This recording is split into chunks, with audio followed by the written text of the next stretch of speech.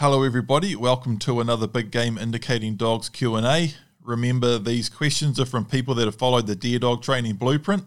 If you want to find out more about the Deer Dog Training Blueprint, you can go to biggameindicatingdogs.com and you can follow Big Game Indicating Dogs on Instagram, Facebook and YouTube. And you can follow my own stuff at Paul John Michaels at Instagram, Facebook and YouTube. Let's get into these questions. The first question here is from Justin.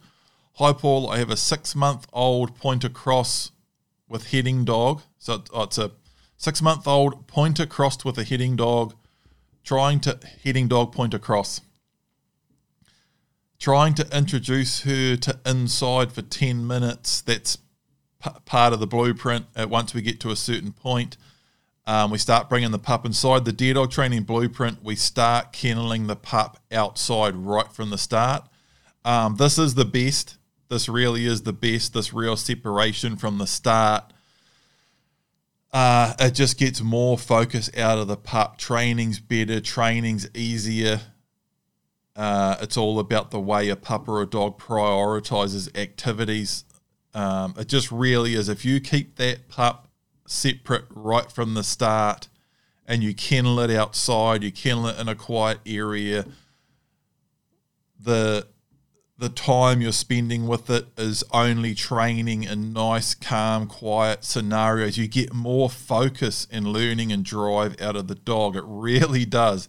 That full-on blueprint system, Deer Dog blueprint system of kenneling a pup outside right from the start, it creates a different thing, man. It really does. And later on, as we get more structure with the pup, more age and training and things start to come together, then we start bringing the pup or dog inside. Now my dogs live at print, the dog that I trained in the Deer Dog Training Blueprint. By the time he's 15 or 18 months old, he lives inside full time now. He actually sleeps on the floor right next to my bed.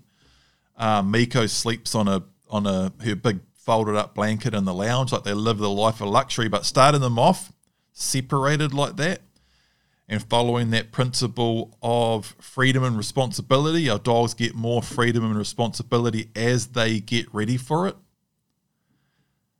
Man, it's huge. I sort of touched on this in the last Q&A. I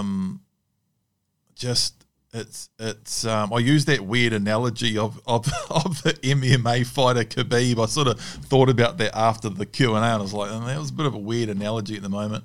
But it honestly is. It's a huge one, man. That separation and that focus and that having your pup or dog live that quiet, structured life, particularly over that first 6 months and definitely over that first 12 to 18 months. And as we train them, as we build the bond, as we build the control, they just slowly get more and more freedom and responsibility as they get ready for it. It just builds and creates a different thing. It's something that I've been thinking about more and more lately, you know. It's huge. It's quite a full-on topic, but it is huge, and we talk about it a lot in the blueprint, particularly as you know, including early on in the blueprint. We talk about how the way a pup or a dog prioritizes activities, and when you keep it all calm and quiet and structured like that, and if you kennel a pup outside on its own, separate from the household, when it sits quietly in a kennel on its own outside like that, and then you go out and let it out of the kennel, put a long line on it and train it, training such a high priority activity that the pup's so interested and engaged in, you just get so much bang for your buck. It's just so productive. Versus if a pup's been living inside, rolling around in front of the TV, climbing all over kids, walking around the house, climbing on the couch, sniffing around the kitchen, and then you take it outside into the cold and the wet grass and put a long line on it and tell it to sit, it's just not interested, man. That's the difference. That whole thing there is huge. It really is. So I just wanted to give that for context for people that are listening that haven't followed the blueprint, and Justin's talking about kenneling his pup outside. He's talking about having issues bringing his 6-month-old pup inside, because that's where he's starting off at. That his pup's about 6 months old, and we start doing that in the blueprint. We start bringing the pup inside. Once we've actually got a sit and a stop and a little bit of control and structure, that's when we bring the pup inside, and we start bringing it inside at the right time and sitting it down next to us, introducing it to inside in a calm and structured way, and we slowly build that over the dog's life. If people, and this actually come up in the Inner Circle, the Big Game Indicating Dogs Inner Circle, it's a closed Facebook group that anyone that's following the Deer Dog Training Blueprint goes into, and it's a support group. I saw it come up in there recently, people talking about it being really cold, the puppy being really cold outside. You know, coming into winter here in New Zealand, and it's going to be getting really cold, and they had a down in the South Island, it's going to be getting really cold soon. You know, you're talking minus 10 degrees Celsius. In the deep, deep south on a really cold night. That is frickin' cold. And it was really good. In the Inner Circle, people were talking about all of the solutions that they've used.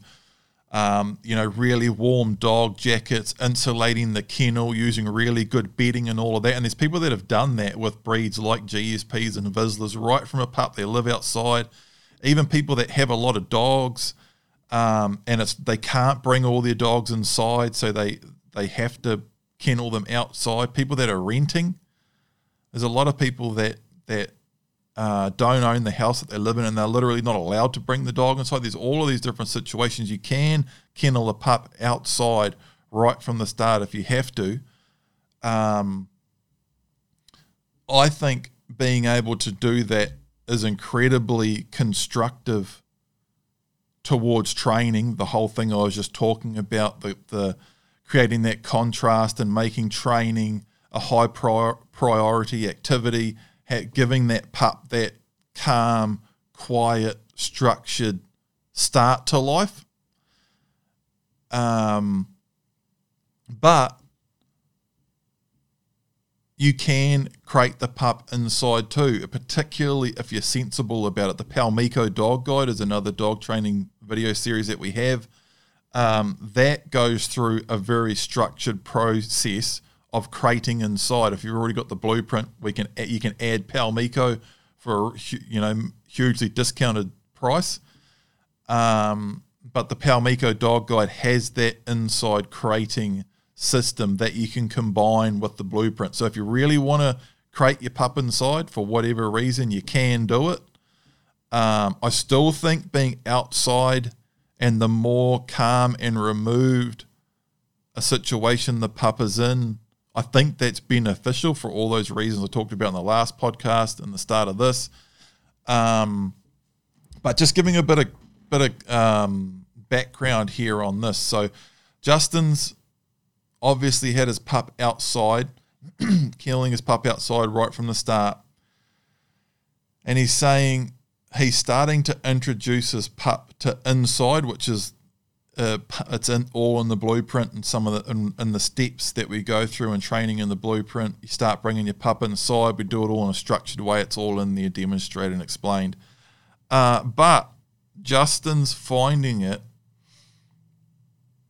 He's trying to bring his pup inside, and he said it's impossible to get her to calm down inside. She seems to go nuts. She tries to latch on to me. It just turns into a battle, so I've just stopped trying to bring her in. Any ideas to calm her down in this situation? So my notes on this is just an overall control and relationship thing. She's obviously a really full-on dog. Practice kneeling more and stopping more outside, and time and patience. So It really is just an overall control and relationship thing. If you know, the whole idea in doing it later on in the blueprint is to avoid that whole phase where we're bringing a pup inside and the pup is off lead, out of the crate inside and just running amok, you know, and you can't tell it to sit or get down or do anything because it doesn't even have those commands yet. And if we come right back to our principles of real dog training that we go over in the blueprint, any time you give a dog a command that it has the opportunity to not listen to is training the dog that it doesn't have to listen to you. And if you start reverse engineering a dog training system, keeping all of those principles in mind right from the start, you end up with the blueprint. Like, that's what it is. That's why we kennel the pup right from the start. We use a long line right from the start. That's why we do everything in the order we do. All of these step-by-step processes, everything done correctly in the right order. It's all reverse engineered. And, you know, this is a huge part of why all of that control and structure works so well and creates a completely different dog, is you're avoiding all of these massive pitfalls that people get into. And once you go down that route, you can't wind back time and erase the fact that it happened. Every time you give a pup or a dog a command that it has the opportunity to not listen to, you are training that pup or dog that it doesn't have to listen to you. Another one of our principles, exposing weakness.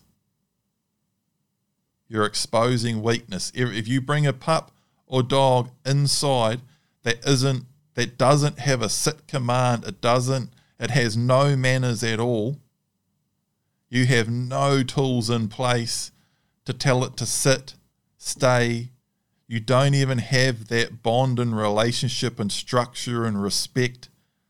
You have nothing set up, and you bring it inside in that exciting environment with the TV going and people walking around, and you sit down on the floor, and it's just overload for the pup, and you have no tools to control it.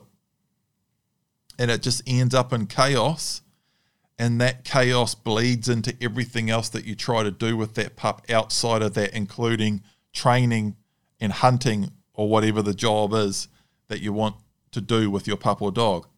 So that's why all of that is so important. It really freaking is. You know, that's what I'm talking about when I talk about that there's so much in that. That separation and structure and kenneling and crating and all of that early on. And there's no way around that, because that's the issue you're dealing with. You're putting a pup in a situation that you don't even have the tools to manage it yet.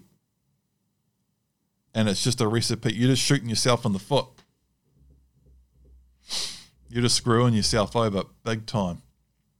So, back to Justin's question.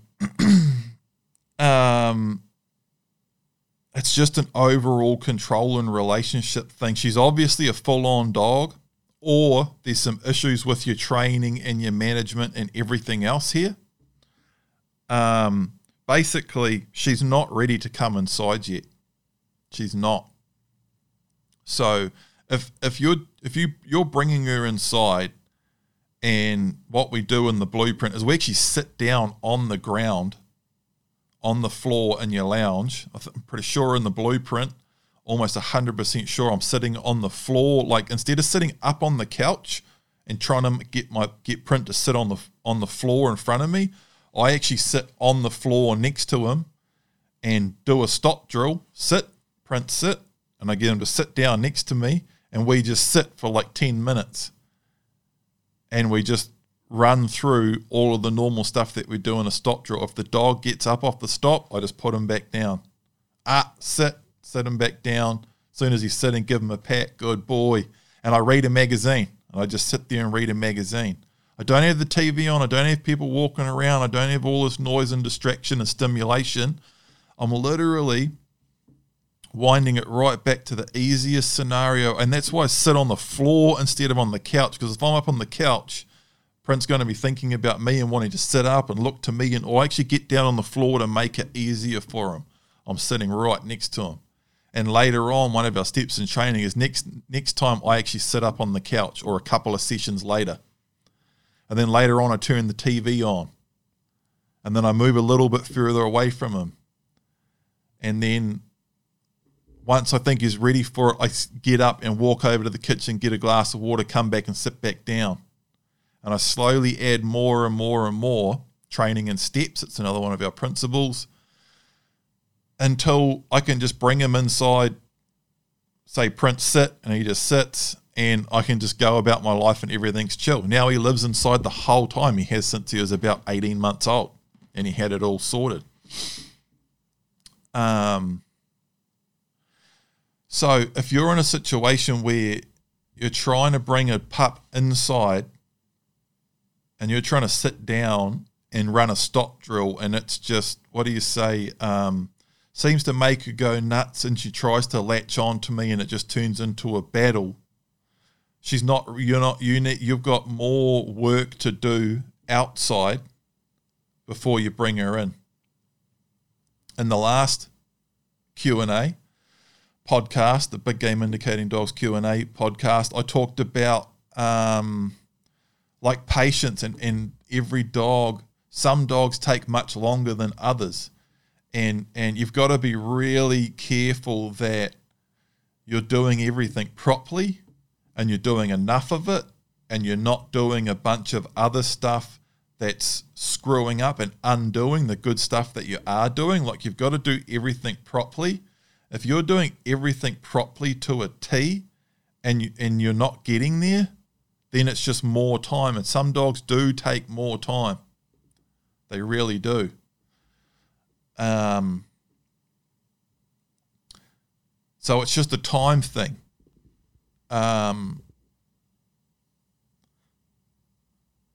Having said that, though, I've never worked with a pup or dog that I couldn't get.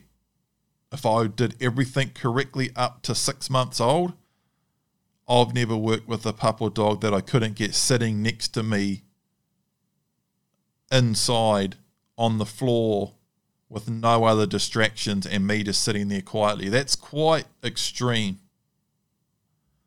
You know, if you've done everything properly up to that point, everything's working correctly outside, everything else is up to spec, and I bring that pup inside and it just turns into this completely different animal. Yeah. Something seems a little bit off there for me. But nonetheless, if you are in this situation and you're trying to bring your pup inside, she's 6 months old and she's just going nuts, and you can't even do that constructive, just sit quietly for 10 minutes with no other distractions inside, you've just got to go back, take steps back, go back and double check all your other stuff. You know how in the blueprint, as we get to about part 3 or 4, before I start going over all of the new stuff that we're going to be working on in the new part that you're just starting to watch, I do the update. And it's almost to the point of being a little bit ridiculous and annoying, but it has to be there. What the update is saying, okay, before we start working and you start working on all of the stuff we're going to work in this part of the Deer Dog Training Blueprint, you need all of this stuff first. And I go over all of the things Print's already doing. And I do that. That gets changed for every episode of the Blueprint as we go through. On the earlier parts, I tell you, okay, Print's now walking nicely out in front on the long line. He's doing a stop drill like this. We haven't done the introduction to gunfire yet, so we're not doing that. He's doing the basic skin drags. He's coming inside for 10 minutes. He's doing, this is all of the things Print's doing. This, and this. Make sure your pup or dog is doing all of that like that before you move on to this stuff. So if you are where you're at with that 6-month-old dog and you can't even bring it inside and it's just going nuts inside trying to do that stop, you've got to go back and work on all that other basic stuff and make sure it's like super tidy, like real good. If you can't do your basic stuff outside, you're not ready to move in and do it inside. And if you can do all of that stuff outside, but you can't do what you're trying to do inside, again, that doesn't really make sense to me. It seems like something's a little bit off there. But if you are somehow in a really unusual situation like that, that's this note here.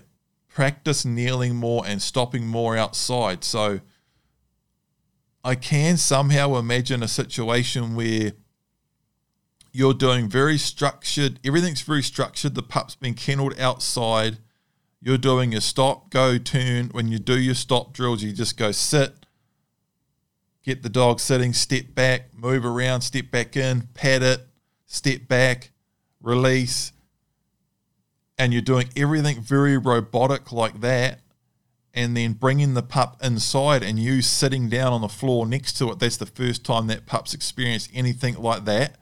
And it's just like, whoa, having a big excited overload of, whoa, something different is happening here.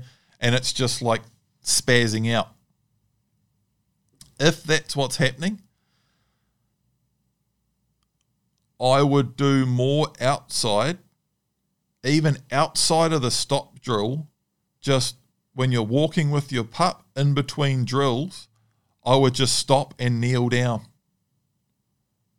And if the pup turns around and sees you kneeling, it will come barreling in. That's what if it doesn't, there's something wrong. Like if you getting down at the pup's level should just be an open invite for it to come in. If it's not, call it in and practice interacting with it at its level. I mean, at its physical level. So you're getting down, kneeling down. And if it comes flying in and it's biting your hand and trying to climb on you, just push it down, push it down. If it keeps trying to do it, push it down and move on. And then keep practicing that. Pressure on what you don't want, praise on what you do want. So if it keeps coming in and jumping up and trying to bite your hand and being silly, always cut that off with pressure, and push it back. And as you get these little split-second moments to pat it, eventually you'll get a moment somewhere where you are down at the pup's level and it pauses for like 3 seconds. I don't care if it gets distracted by a leaf getting blown across the field next to it, and you get 3 seconds to go, good pup. And you pat it for 3 seconds, and then the leaf goes past and the pup switches back to you, starts biting you again, then go, and move on. And just keep rinse and repeat, rinse and repeat. My final note on this: time and patience. Pressure on what you don't want, praise on what you do want. Keep practicing getting down at the pup's level. Every time it bites or jumps up or bangs into you and it's just like over the top, put pressure on it, push it away, disengage, cut it off. Every time you get a half second, 2 second, 3 second to say good pup, do that. And that example of like a leaf blow, I've worked with dogs a lot where in the first week or so, like everything's so freaking chaotic and out of shape. It is. It's just so messy. And it's just like banging your head against a wall and it feels very ineffective and impossible. And you're literally like choosing those moments when the dog gets distracted and it's looking off to the side and you're like, good pup, good pup. And then it realizes and it turns back and it climbs all over and you push it down and you just walk away and you just have to, that's honestly what it's like. And if you do everything perfectly, consistently for long enough, you'll start making progress. You will. And you'll start to get more and more opportunities to praise the pup or dog while it's doing the right thing. Always put pressure and disengage with the wrong thing, and you'll make progress. You have to do everything right. You can't do everything right and then do a bunch of stuff out to the side of that screws up all of the right stuff that you're doing. And then you just need to make sure you're doing everything properly in time and patience and rinse and repeat. And if you don't make good progress doing that, you're dealing with a real extreme outlying anomaly.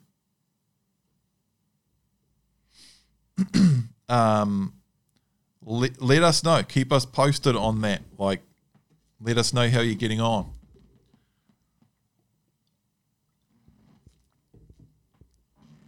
Just having a drink there. Georgie. Hey, Paul, we've got an 8-month-old GSP that has gotten a few of our chickens and unfortunately killed them. We're keeping them completely separated at the moment. Is there a way we can introduce them and train him not to chase them down and treat them like a chew toy?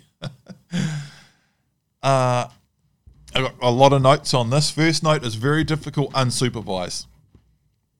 If you're talking about when you say, we're keeping them completely separated at the moment, is there a way we can introduce them to them and train them not to chase them down and treat them like a chew toy? Basically, train them not to chase them down and kill them. My notes on that is my initial notes on this. Again, I've got a lot of notes here. That's very difficult, i.e. impossible to do while the dog's unsupervised. It's a dog that's been bred for hundreds of years to hunt birds.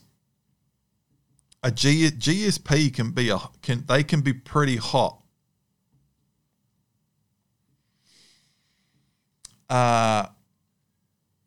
If you're talking about and you at the moment you're dealing with an 8-month-old GSP.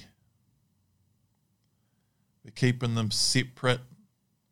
Introduce him. You're talking about an 8-month-old male GSP. That's like there's a couple of dogs that are a Drathar's probably is arguably hotter than that. When I say hot, I mean like a dog with a propensity to want to kill a bird and like uncontrollably want to kill a bird. An 8-month-old male GSP, you're almost dealing with like one of the strongest examples of a dog that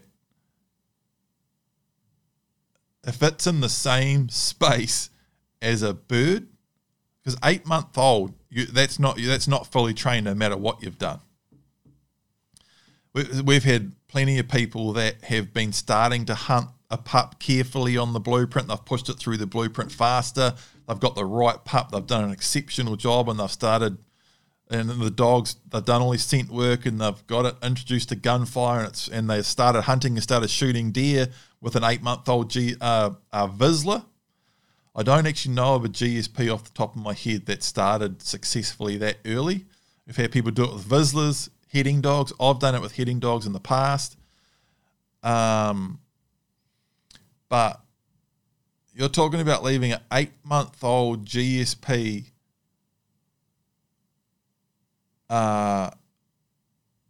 off leash in an area with a chicken. I would be irresponsible if I told you that there was any way of having that dog set up in a way that would guarantee that dog isn't going to kill that chicken. There's no way you can do that. That's supervised. You're talking off leash, like free in the same space.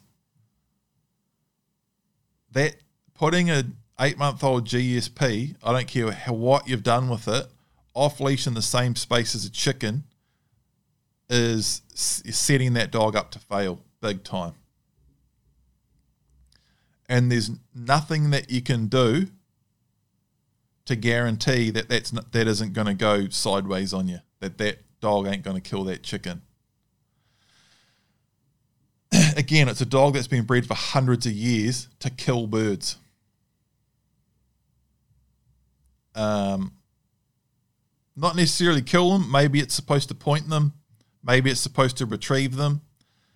But it's definitely trained to hunt them, and it's definitely trained to kill stuff. You know, those versatile German dogs, they are also bred to run out after wounded game and grab it and drag it down and stuff. They're hot. That's what I mean by hot. You try sending a Vizsla or a really strong-eyed, dainty heading dog. Try sending that in on a pig or even a wounded deer for that matter. They're not going to run in full blast like a pit bull will and just run it at full speed and just latch on like just crazy, hit it head on. They'll stop back and they'll want to maybe bark at it. They'll probably might set up and point at it from a distance and like they don't have that. Like a lot of Vizslas don't, strong-eyed heading dogs don't. A GSP does. They are the sort of dog that'll just run head on into something and just hit it at full speed and just want to sink teeth. They can be hard, man. That's what I mean by hot.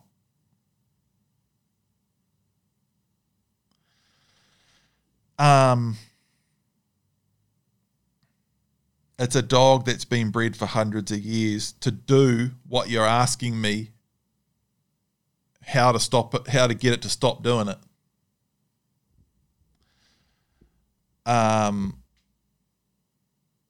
More notes.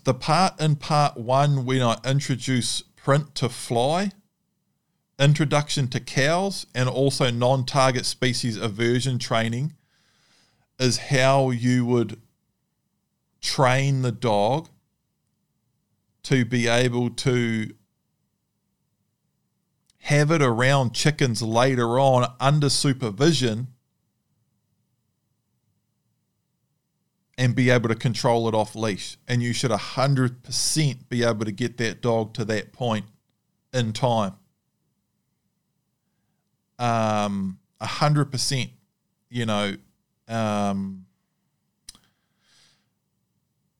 once it's fully trained.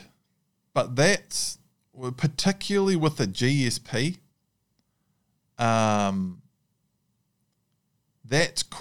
that's arguably one of the highest end parts of control,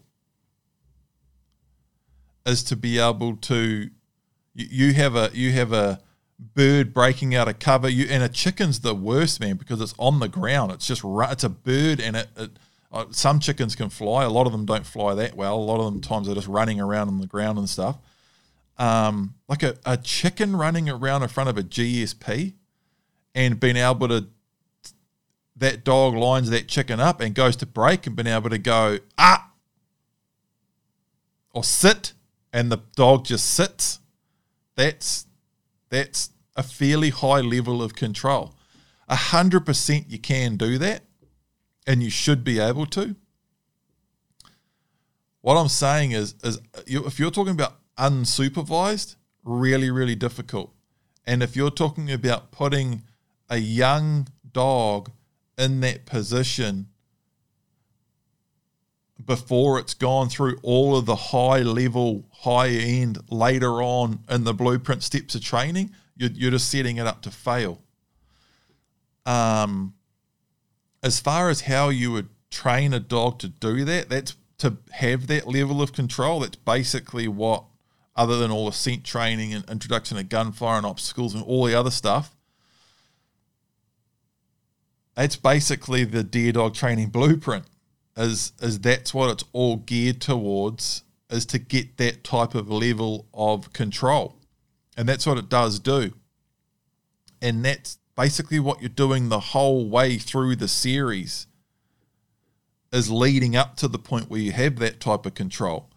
That's why we do all of the long line stuff. Everything's on a long line. Everything's controlled and structured. Everything's set up so the dog never has that opportunity to not listen to a command. You never give the dog a command that it has the opportunity to not listen to. So everything just becomes automatically. The dog doesn't even know how to not listen. Doesn't even know that it can not listen. That's the ideal scenario. And so that's all your long line training. That's the automatic stop, the range, the stop, the increasing distraction on the stop. Huge parts in this. Like right from part 1, I show you how I introduce print to fly as a pup, and I do it on the long line with fly at a distance, and I'm holding the long line, and if print wasn't on the long line, he'd just go running up to fly, but I have him on a long line, and I show you how I slow him down and hold him back and control him on the long line. Introduction to cows is similar.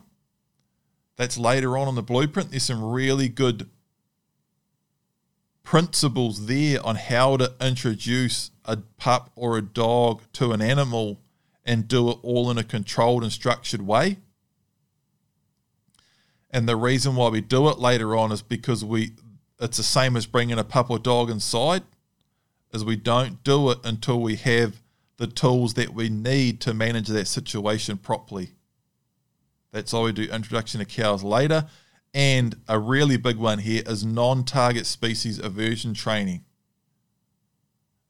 later on in the blueprint. And in the blueprint, I do it with possums and rabbits because that's two of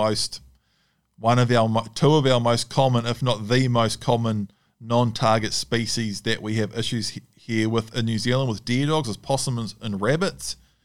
And I show you the whole process of that and break down all of the principles behind that non-target species aversion training. Basically training a dog that, hey, we're not interested in that. That's all in there in the blueprint. But those 3 parts in particular, introducing print to fly, introduction to cows, and non-target species aversion training, that's all that.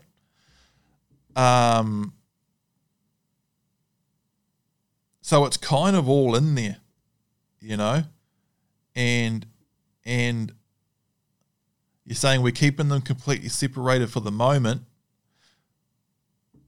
Is there a way we can introduce him to them and train him not to chase them down and treat them like a chew toy? Train him not to chase them down and kill them? 100,000% there is a way that you can train him not to chase them down and kill them while you are there. There's 0 ways of training him to not chase them down and kill them while you're not there. 0. So as far as 100% for me to responsibly say, Georgie, do this, this, this, and this, and that dog is never going to kill one of those chickens while you're not there, I would be a bullshitter if I tried to tell you that there was a way that you could train a GSP to guarantee that it's not going to kill a chicken while no one's there. There's no way of doing that. You could go down the e-collar route and basically do what they do in Kiwi aversion training. I wouldn't recommend it. That's a huge whole other subject. That could affect, if you wanted to use that dog for birds as well, that could affect that. Could affect the dog's drive towards birds. It could give you issues around the retrieve, and it could be a negative thing. And it still doesn't 100% guarantee it, particularly if he's already killed chickens, because you've already, remember, you know, another principle from the blueprint, 1 moment can count forever. That's a biggie, man. Like putting a GSP pup in a situation where it kills a chicken, that's a big moment. You can't erase that. That dog knows that it can do it, that it's fun, that it didn't the chicken didn't electrocute it last time. So you could do your e-collar training, you could do tons of stuff. And you can momentarily fix it. There's stuff you could do, and you could say, see, he's not doing it now, so what I did worked. But like 100% guarantee, no. So it all comes back to the same stuff. Proper training, following the system properly, everything is in there. You can definitely get basically any dog to the point where you can control it around extreme distractions while you are there. There's very little you can do to guarantee a dog won't do something like that while no one's there. That's why kenneling is so important. Management, supervision.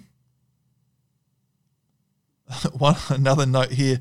If you leave a GSP unsupervised where he can get to chickens, he's probably going to kill chickens. And that's what it boils down to. If you train right for long enough, you can do it. I mean, supervised.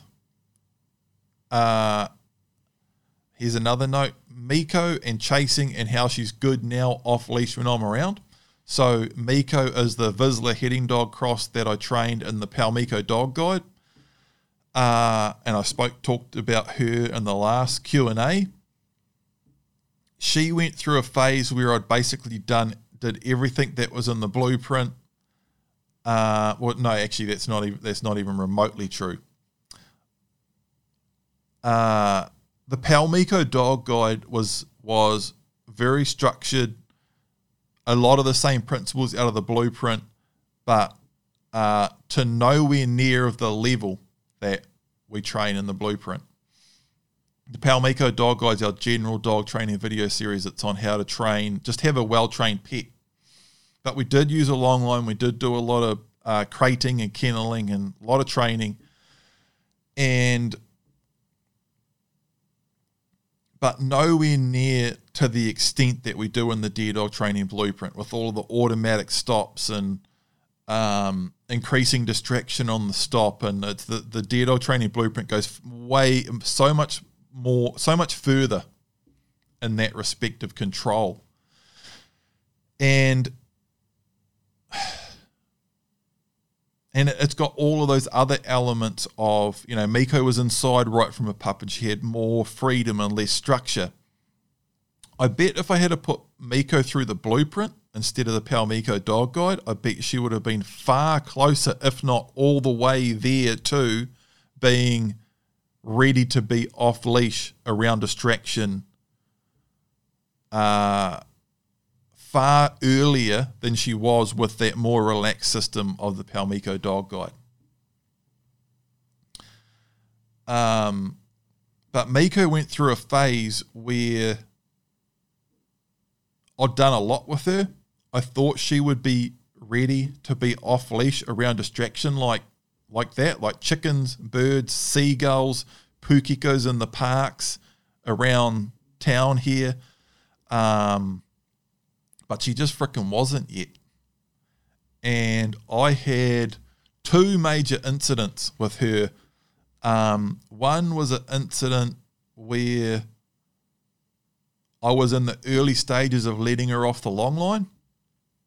And she was looking good, looking fine. Everything was sweet. And then one day on the beach, she just lined up the seagull. Trying to remember how old she was at this point, probably 12 or 14 months old, somewhere around there. We'd done, all of that time of training with her. She had a stop, go, come. She was all house trained. She had a lot. She really did. And she had a lot of time on the long line and a lot of drills. Good recall, all of that.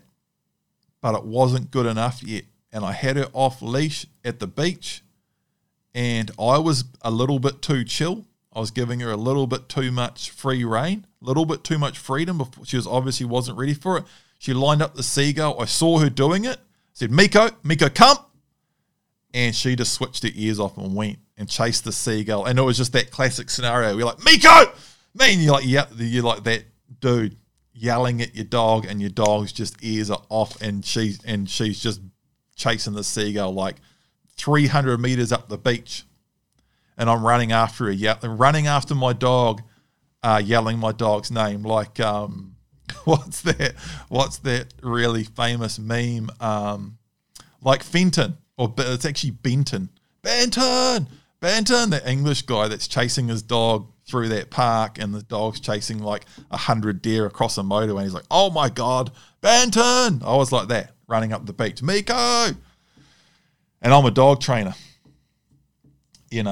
and got her back and thought, okay, I'm going to have to be, and I followed my own training principles, took a step back. She was back on the long line for a long time. I just put her, she was back on the long line. And I had another incident. This all happened within it. It was probably about, I did another 6 or 8 months where I was real careful. So she went from being about 12 months to about 18 or 20 months old before she was ready for that extreme distraction. I'm talking like a rabbit running across in front of it, a seagull. And seagulls, this seagull, it got up and it flew like about a foot off the ground, and for whatever reason, it didn't want to get right up high or fly off to the side or anything. It flew like right on the high tide line, right on the firm sand, right where we walk up and down the beach like almost every day. Right when Miko knew she was about to go, the seagull just got up and flew about a foot off the ground, just straight up the beach. It was just like someone throwing a frisbee that just never stopped flying. It was just, as far as a thing for Miko to chase, it was just that perfect scenario. And she went for it.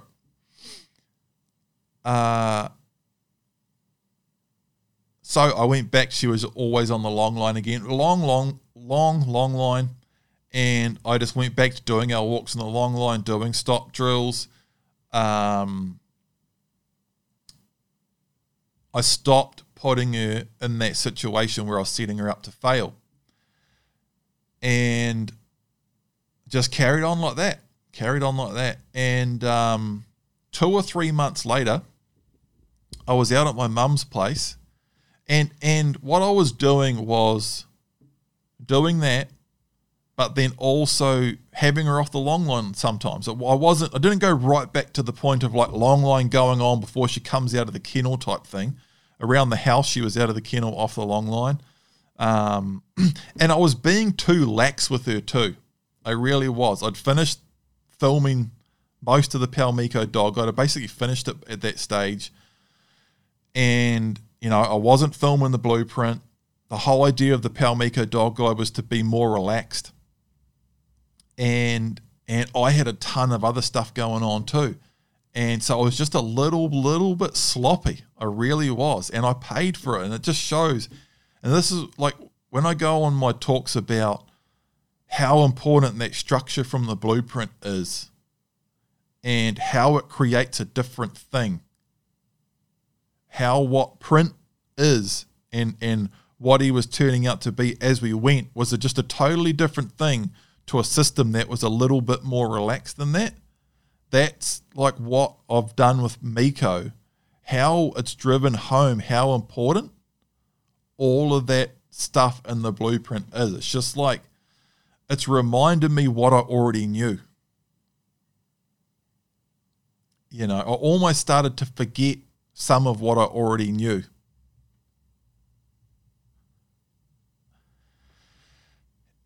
Anyway, so we had that thing with the seagull up the beach, and then I was being careful with her. 2 or 3 months later, hadn't had a slip up for a while, and I was out at my mum's place, and I can't remember exactly what happened. I think I was just doing something on the back lawn. I just turned up and I'd let the dogs out, and we were going to go inside, and the dogs come inside at mum's place too. I've got kennels there. Sometimes I just give the dogs a quick walk in the paddock.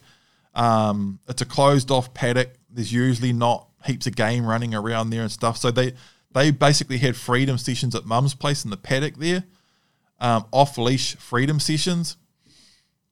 I can't remember exactly what I was doing, where I was going, what I was going to do next, but I arrived at Mum's place out in the country. I'd let the dogs out of the kennel. I was about to give them a walk or put them in the kennel or take them inside or do something. I'd never just leave them outside unsupervised, just free while I go inside. Never do that. Even now with print, that's just the recipe to get a dog run over or something silly like that. But I'm there outside, the dogs are off leash, so I'm doing something for a moment, and I turn around, and I'm like, where's Miko? And she's boosting across the paddock chasing a pukeko. And basically doing the exact same thing that she did with that seagull, except the pukeko was a worse flyer than the seagull, and she chased it for about 200 metres, and the pukeko sort of lost steam and went down in this real long grass and into the drain, and Miko caught it. So basically, worst case scenario, exactly what I was telling Georgie.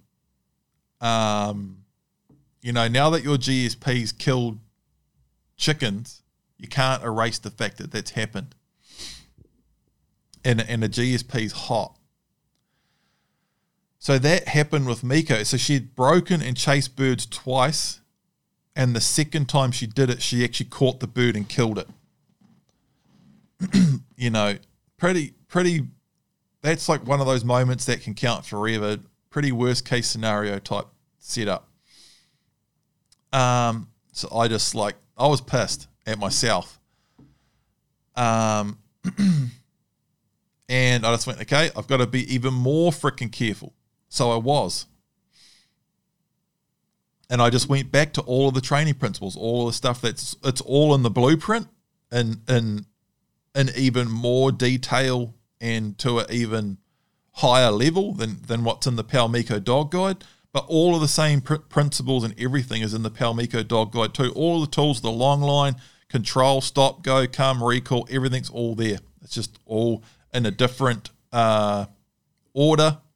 We've got all the crating stuff from starting right from a pup crating inside, but it's just everything's there in a different order and basically to a lower level. It's just more chill. And so I just went back to all of my same stuff, everything that's in my series and everything that I talk about in these Q&As and all of that. Structure, control, long line, not setting the dog up to fail, and just keep going. And taking her for walks on the long line, making sure I didn't make mistakes like that day so she could run off and chase the pukeko and kill it in the grass and stuff. Never set her up to fail. And another few months on, she started getting better.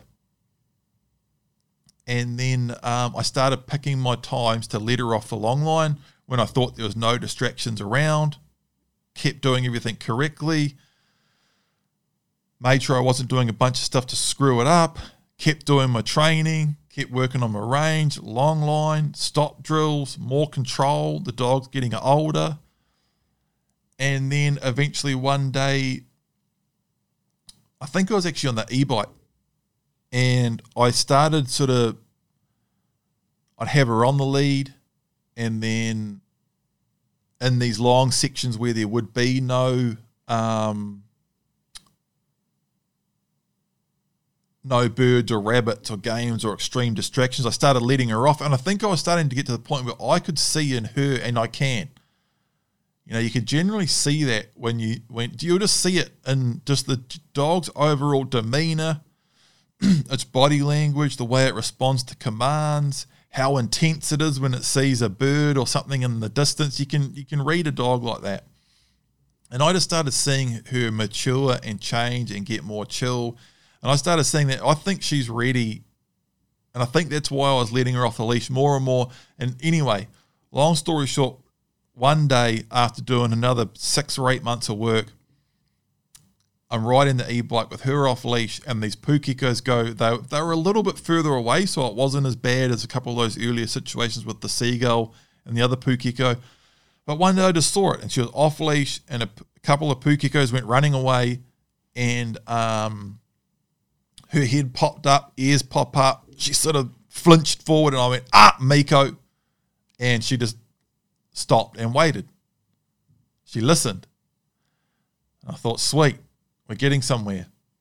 So I started giving her a little bit more freedom, had her off the long line a little bit more. And she started doing it again and again and again. And now she's good as gold. I have her off leash. We go for like 10K walks and rides on the e-bike right through town here. There's ducks and pukikos and cats and stuff everywhere. And now she's at the point where I've actually had a bird season over her. We had a lot of challenges and it didn't go smoothly early on with all of the stuff I've talked about before. But towards the end of the season, she was retrieving birds well, and pukikos and ducks and all sorts. And she's got a lot of drive towards birds. She's very birdy. She's the type of dog that like broke and ran out and chased a pukiko until it ran out of steam and fell out of the air, and she caught it and killed the freaking thing, you know. That's the type of dog that she is. And she's pretty freaking hot. She is. Miko was the leader of the pack as a pup. She was the opposite to the dog that we recommend people choose for a deer dog. Very forward, confident dog. And now she's at the point, I could have Miko off leash around chicken's piece of cake. But could have I had Miko off leash around chickens even when I'm there at some point? No way in hell. She would have killed the hell out of them. Would I have Miko off leash around chickens unsupervised now? No. That would be a mistake, and it would be setting her up to fail. So that's it. That's basically my answer to that. You know, a young dog like that, particularly a breed like a GSP or a Vizsla heading dog cross, early on before they're fully trained, having them off leash around some of these things is just setting them up to fail. You can definitely train them to the point where you can have them off leash around distraction like that and you can control them. But it takes work and time.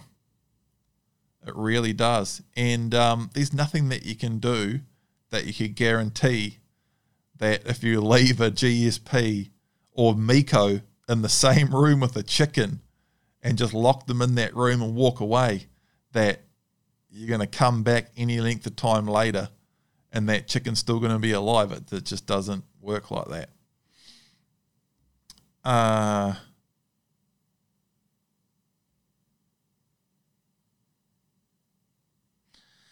Yeah, so last couple of notes. You don't leave working dogs, gun dogs, hunting dogs, farm dogs not locked up and unsupervised. You have to remember what a working dog is. I'll say that again.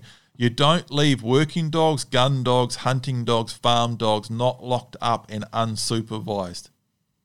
You have to remember what a working dog is. That right there is key. And there's a lot of people that don't realise that. Devon. Hey, Paul, not so much a blueprint-related question, but what are your thoughts on Ultimate Hunting Australia, the program with English pointers where they teach them to range out to find the deer up to a couple of 100 metres out and using tracking collars to then see the dog on point? Grab a drink for this one. It's water.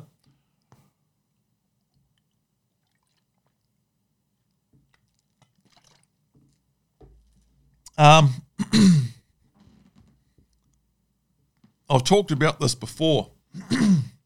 Excuse me. This is a bit of a blast from the past. I've talked about this before. I thought about whether I should answer this question or not. But then I know I should, so I'm going to.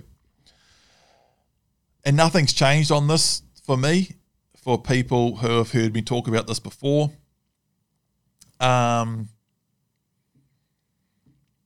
So yeah, there's a guy in Australia, Ultimate Hunting Australia,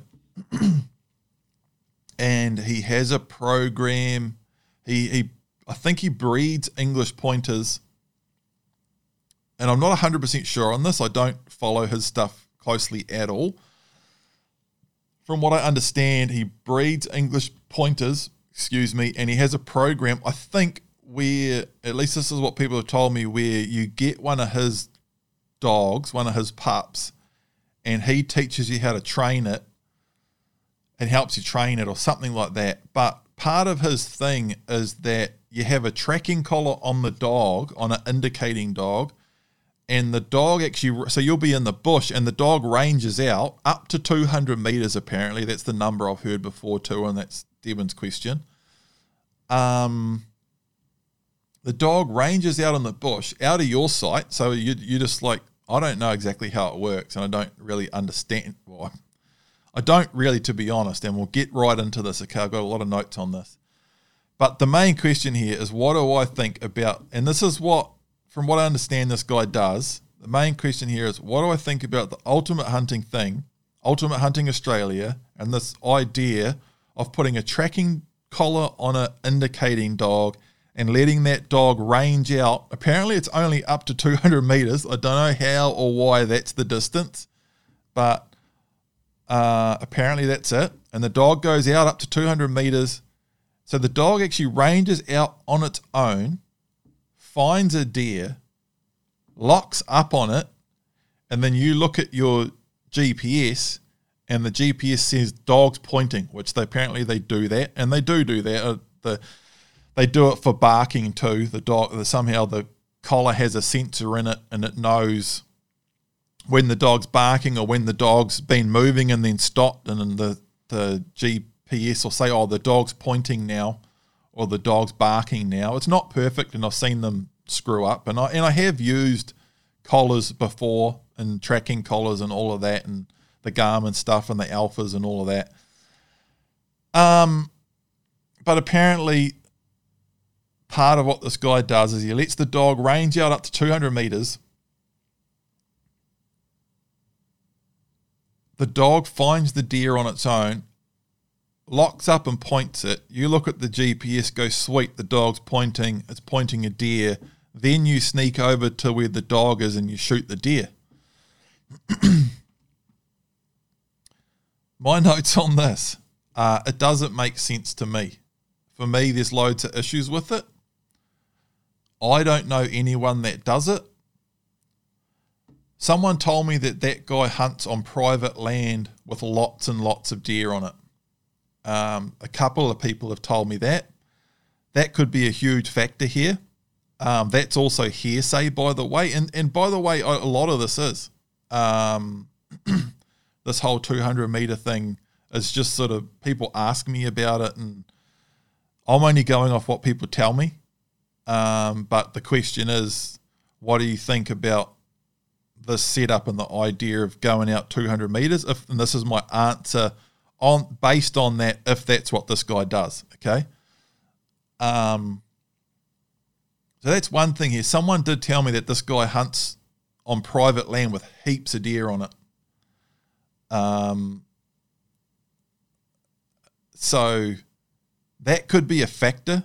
You know, you may be able to branch out and do different stuff if there's heaps of deer and they don't have that much pressure. I don't know. I've also said here, I'm sure that he hunts on public land that's really challenging too. I'm sure he does a variety of stuff. But that's just a side note. Maybe that could be a factor. Going further on through my notes, it's a very different thing to what I do, and it's very different to all the best hunters that I know and that I have seen hunting over indicating dogs.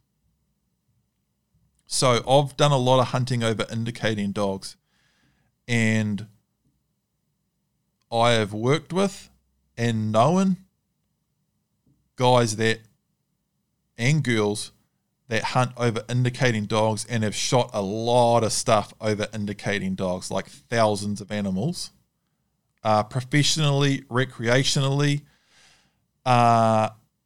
in some of the most challenging circumstances imaginable, right from some of the most challenging circumstances imaginable with very low numbers of animals and animals that have had extremely high pressure, right through to very high numbers of animals with very low pressure.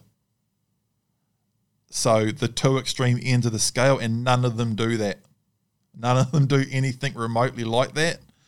And I haven't talked to loads of different hunters that I know that don't do this about this idea, but I'd be pretty sure most of them, if I talked to them about it, they'd be like, what? Like, honestly, I'm just being honest here, okay? And I don't want to, again, I said, I almost didn't answer this question, but then I thought I should. And honestly, like, good luck to that guy, to the guy at Ultimate Hunting Australia, and the people that are training their dogs that way. I have nothing against it, but this is my honest answer about it. You know, it's very different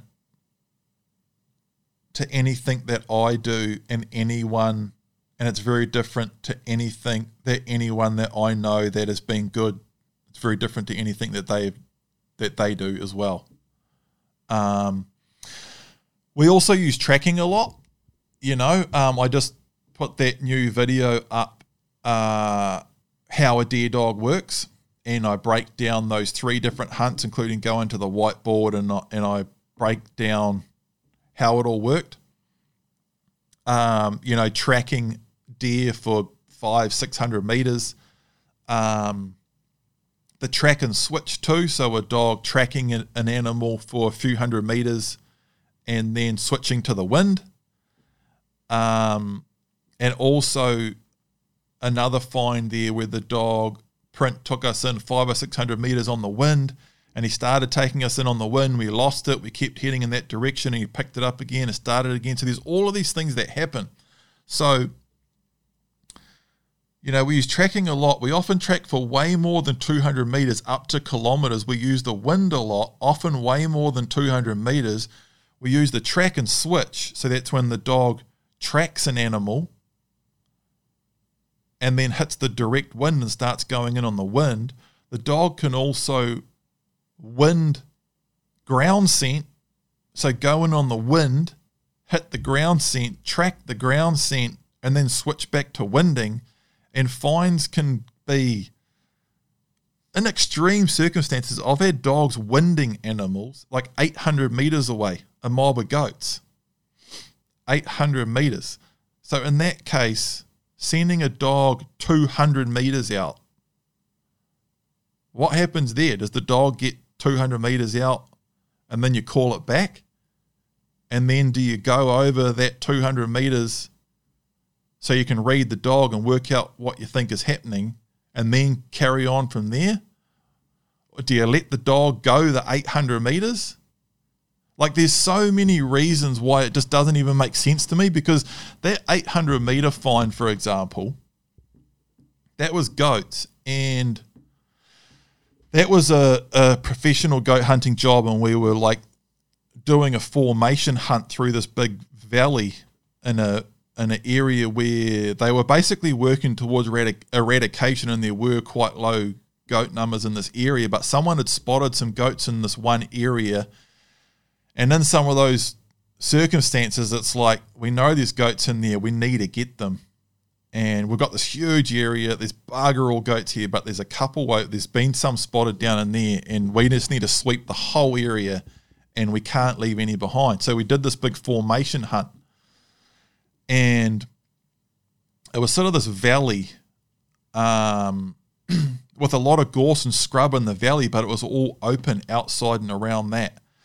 And I think there was 3 or 4 or 5 of us, and one guy went up the creek, another guy was on the face on the true right above the creek, another guy was on the face on the I was on the face on the true left, and there was a little side branch to the creek. Someone was coming down there or sidling the face above that, and someone was in the open right around the top coming in from there. So we were sort of just sweeping this whole area. We all had dogs, indicating dogs and bailing dogs, tracking gear so we could all see our dogs. We can see each other's dogs. We all had two-way radios. So it's just like this freaking special operation. You do not want to be a goat in that gully.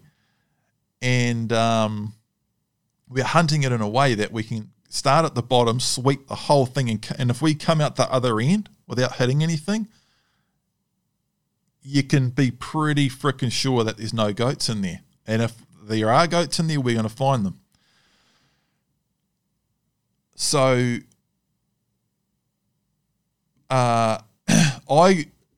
it took us a while to get into position, right? Because we started on one side, and the first couple of guys, basically right where we first, they're already in position.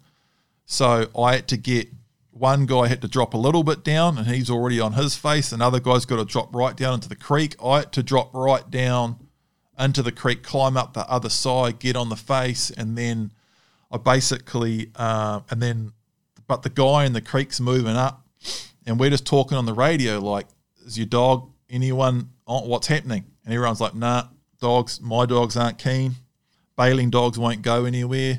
Dog's not indicating, but we'll just keep moving through. As soon as I got up on my face, I'm up high, and the wind was coming down this valley, and Fly was just indicating, just like I knew I didn't, in that scenario, you don't want to be like, Fly's indicating a goat.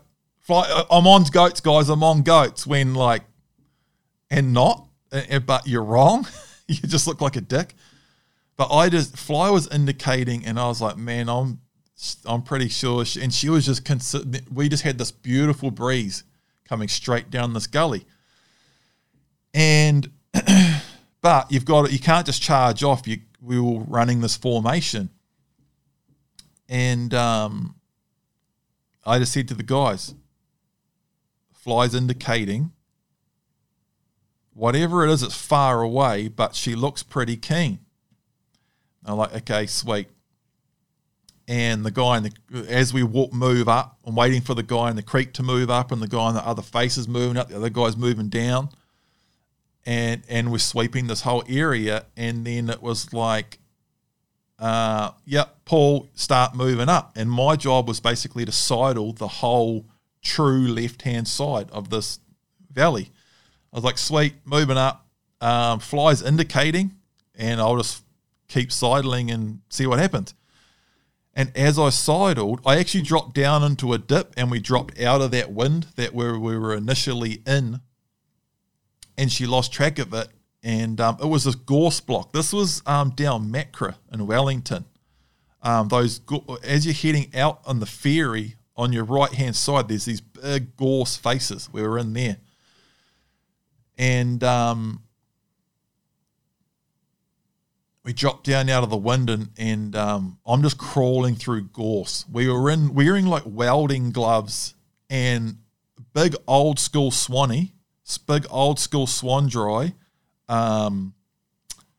chaps, like canvas chaps, and leather welding gloves, because you're just swimming through gorse. It's so big, you don't know whether to go underneath it or over top of it, and half the time it's like a combination of the two. It's just absolute shithole. And so I'm just climbing through this gorse for an hour or so, and then I popped up on the next little spur, which was back up into that wind.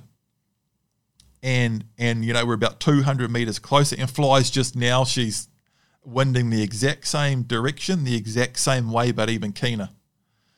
And I said to the guys, Fly's still winding. I think there's probably something here.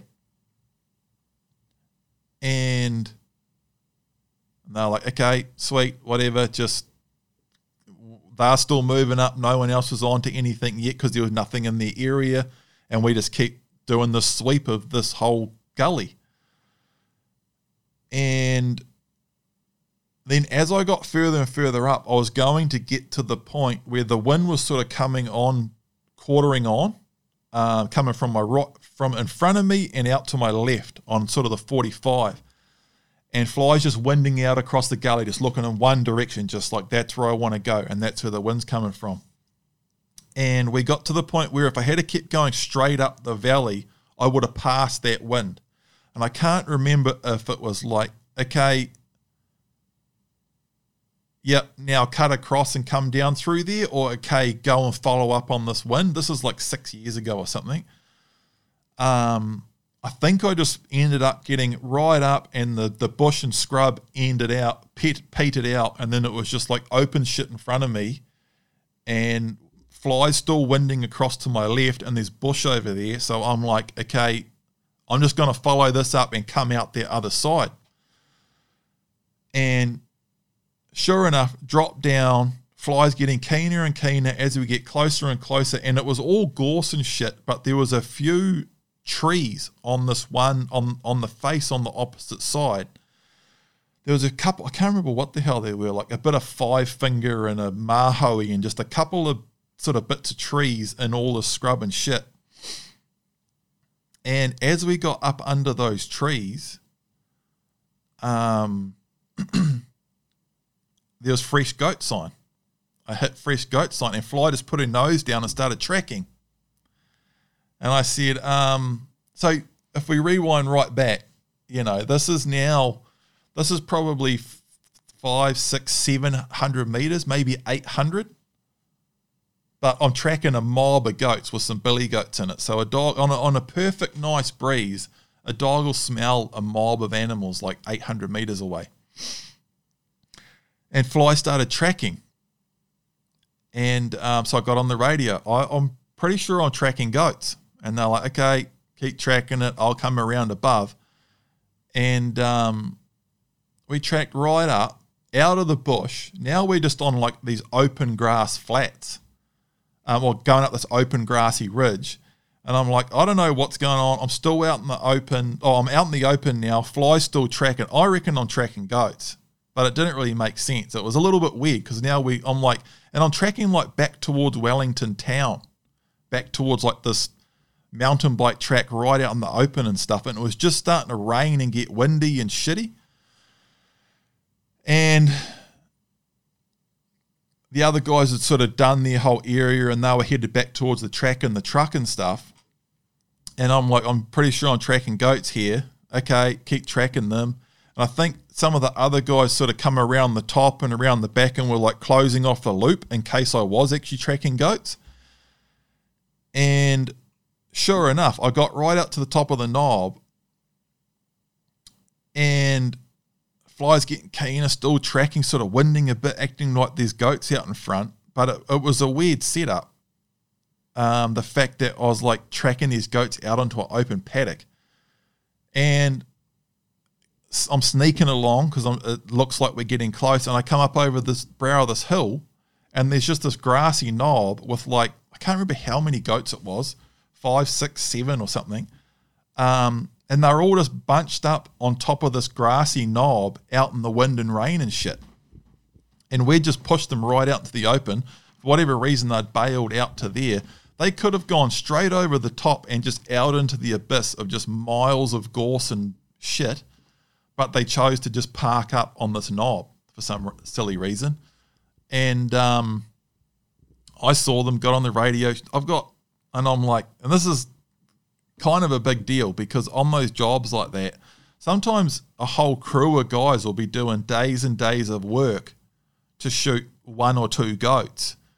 We had half a dozen or more pinned down on this freaking knob. This is our whole, like several of us days work here, like sitting on top of this knob.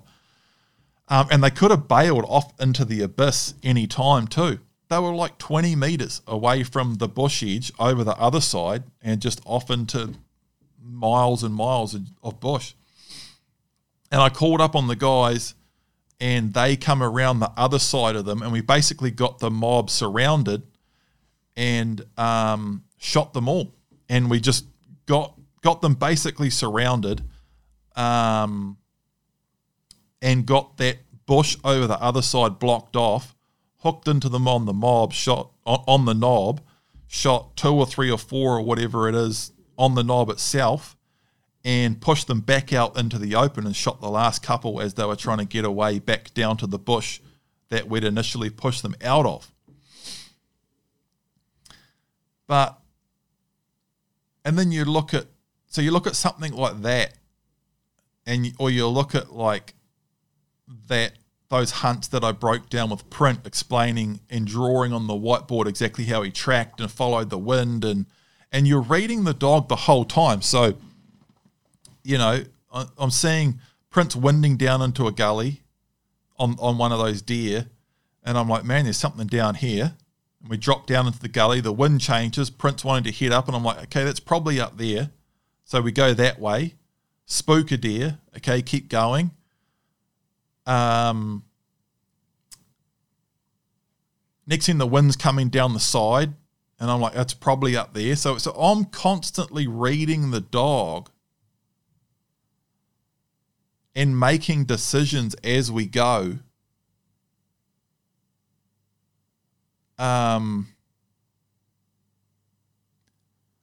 Like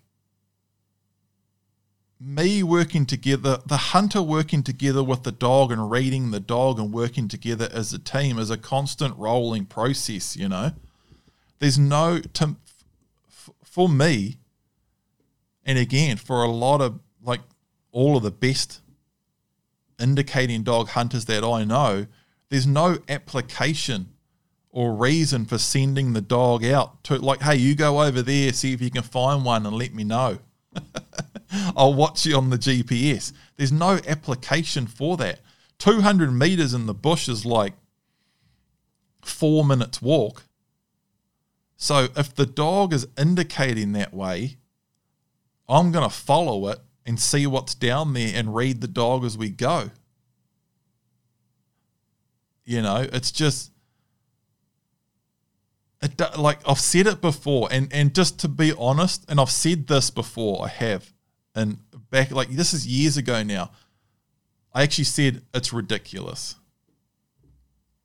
Like, it doesn't even make sense. And I don't even understand it. And also, as I said, I don't actually know that much about it. All I know is that apparently there's this guy that lets his dogs go out 200 meters. And, back to my notes here, we often track way more than 200 meters, up to kilometers.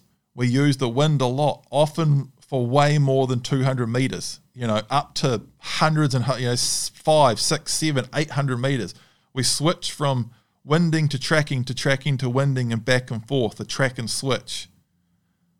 And you need to be there to read the dog and go, okay, yep, dog's indicating that way, so let's go that way. But sometimes it's like, okay, the dog's indicating across there. There's obviously something way over there, but this is a freaking canyon. So I'm going to pull the dog off, go right around, pop out on that spur and way over there and see if the dog's still indicating.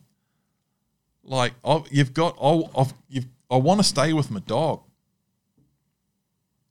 It doesn't even make sense. We read and handle the dog a lot. Here's another note. Sending the dog out to hunt on its own and point and then go to the dog with tracking gear just has no place in the way I hunt. And it doesn't have a place with all of the best hunters I have seen hunting over indicating dogs. I might be missing something, and I encourage, if someone's like, hey, no, I've actually did this because of that, or someone can explain something else or another side of it in a better way, I'm totally open to that.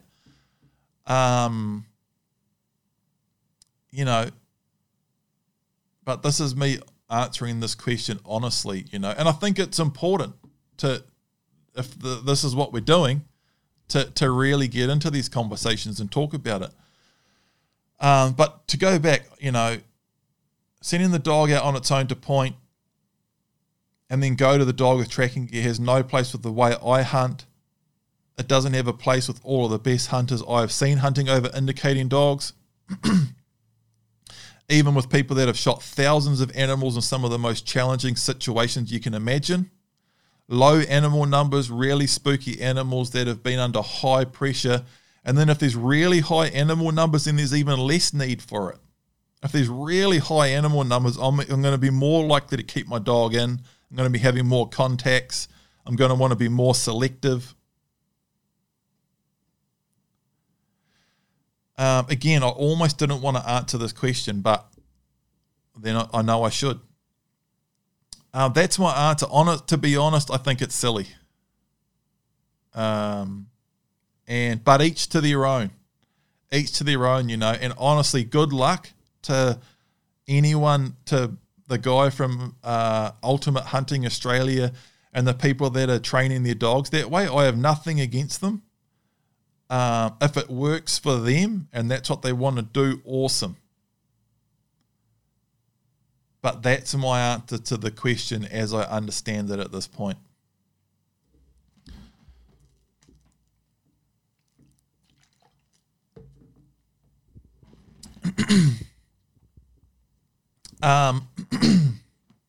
Costa. Hi Paul, I have a 6-month-old GSP, just finished the recall drill and now teaching the sit and stay command. We've been using the long line and stepping on it and pushing the pup's backside down, results in the pup biting the shit out of my hand and the long line with no chance of getting the pup to sit still. Only way I can get him to sit and hold a sit or stay for a couple of seconds is with a bit of food. I know it's not recommended in the blueprint, but is there a way to incorporate treat training and slowly come off it? Or is it teaching the pup to only obey when there's food in front of it? Cheers, man. Much appreciated. Man, there's a couple of biggies in this one, eh? I was thinking only 8 questions. I'm getting back to it a little bit faster. Cruisy QnA. She's a big one. It's even Prince stood up here. He's bloody had a shake and he's like had a stretch and he's looking at me. I'm going to take a real quick break here and we'll come back and hook into this one. Okay. I'll read that question again, just back from a break. Hi Paul, I have a 6-month-old GSP, just finished the recall drill and now teaching the sit and stay, have been using the long line, stepping on it, pushing the pup's backside down, results in the pup biting the shit out of my hand and the long line with no chance of getting the pup to sit still. Only way I can get him to sit and hold a sit or stay for a couple of seconds is with a bit of food, a bit of good old treat training. I know it's not recommended in the blueprint, but is there a way to incorporate treat training and slowly come off it? Or is it teaching the pup to only obey when there's food in front of it? Cheers, man. Much appreciated. Thanks, Costa. Thanks for the question. Thanks for following the blueprint. My notes on this. You need to use consistency and persistence. Consistency and persistence. Use the techniques correctly. Make sure you're not offsetting the training with destructive stuff. Not too much freedom and horseplay, etc. Basically what I was talking about earlier, that you're doing everything correctly inside of training and that you're not doing a whole bunch of stuff outside of training that's screwing training up. You need to make sure you're doing all of the training correctly. And then it's consistency and persistence, and that's it. And all of the nitty-gritty detail, how you do this demonstration and everything for 15 hours is in the Deer Dog Training Blueprint. But I've got a lot of notes on this, man. This raises a lot of stuff too.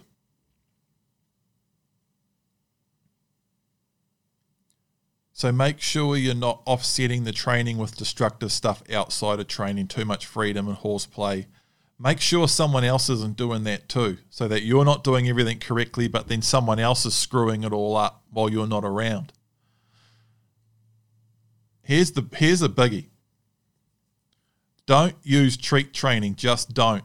And I don't laugh to be facetious, but seriously, don't use treat training. Just don't. Using treat training is like drinking Coca-Cola so you can have energy in the gym to have a good workout to try and lose weight.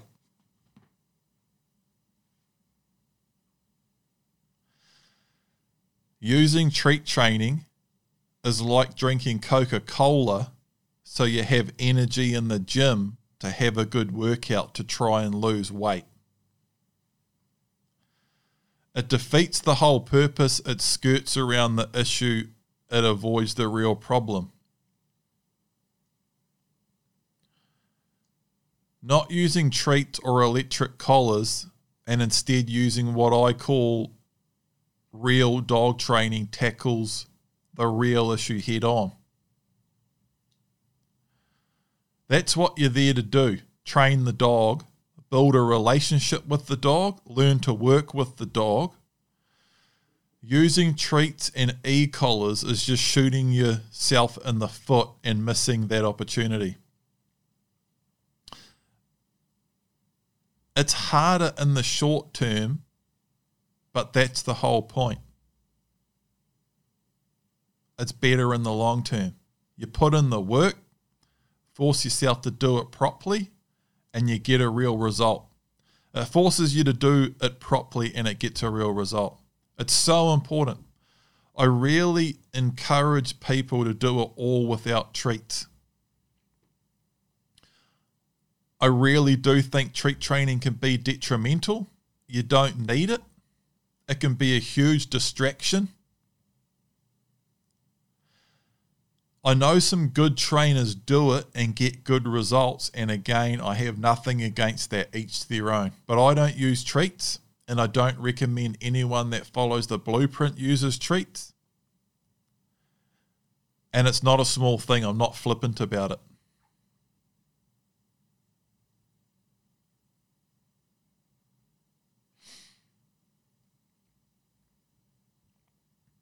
That's the thing, right? Like that, and it's a bit of a silly analogy, the Coca-Cola thing. And analogies are silly and they can be a bit squirrely in it. I don't really love a good analogy, but sometimes, and I feel weird about them, but sometimes they sort of work. They can help.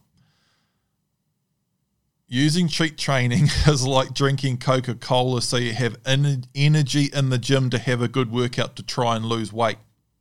Like, you're going to the gym to lose weight, but Coca-Cola makes you fat, and you're drinking Coca-Cola to get a good workout to lose weight.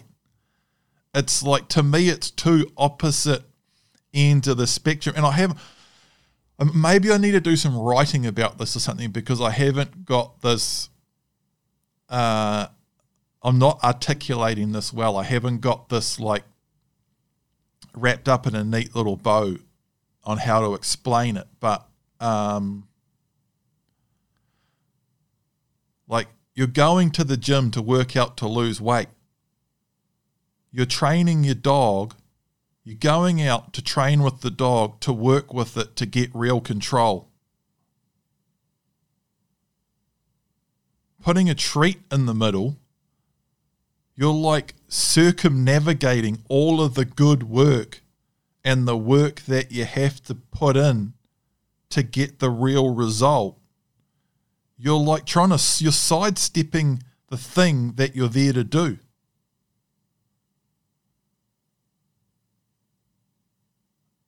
You're like avoiding the real issue. And why I believe if you get into dog training and you understand it to a level and you execute it to a level where you can get there without treats, I think you get to a better place than you do with the treats. And that's not to say you can't get there using treats, but they distract you from what you really need to be doing and working out and understanding. It's a really good freaking line that once you understand dog training well enough to use the treats perfectly, you understand that you don't need the treat. It's like a chicken and egg situation. Once you understand the dog and reading and timing and pressure and praise and all of that and what you're trying to do with the treat, you realize you don't even need the treat anymore. And it's silly because it's actually scientifically, fundamentally like flawed and proven incorrect now. The old line on treat training used to be that, dogs have a stronger psychological response to the food than they do to praise. That's been proven incorrect. Like in 2016. It was somewhere, it's not even that long ago, it's in like the last 10 years. They did a study where they must have trained the freaking dogs to hold still and keep their head still, but they did it with a brain scan. They were scanning brain activity in dogs, and it was something very, very high, like 9 out of 10 or 90 or 95% of dogs have a stronger positive emotional response to praise than they do to a treat.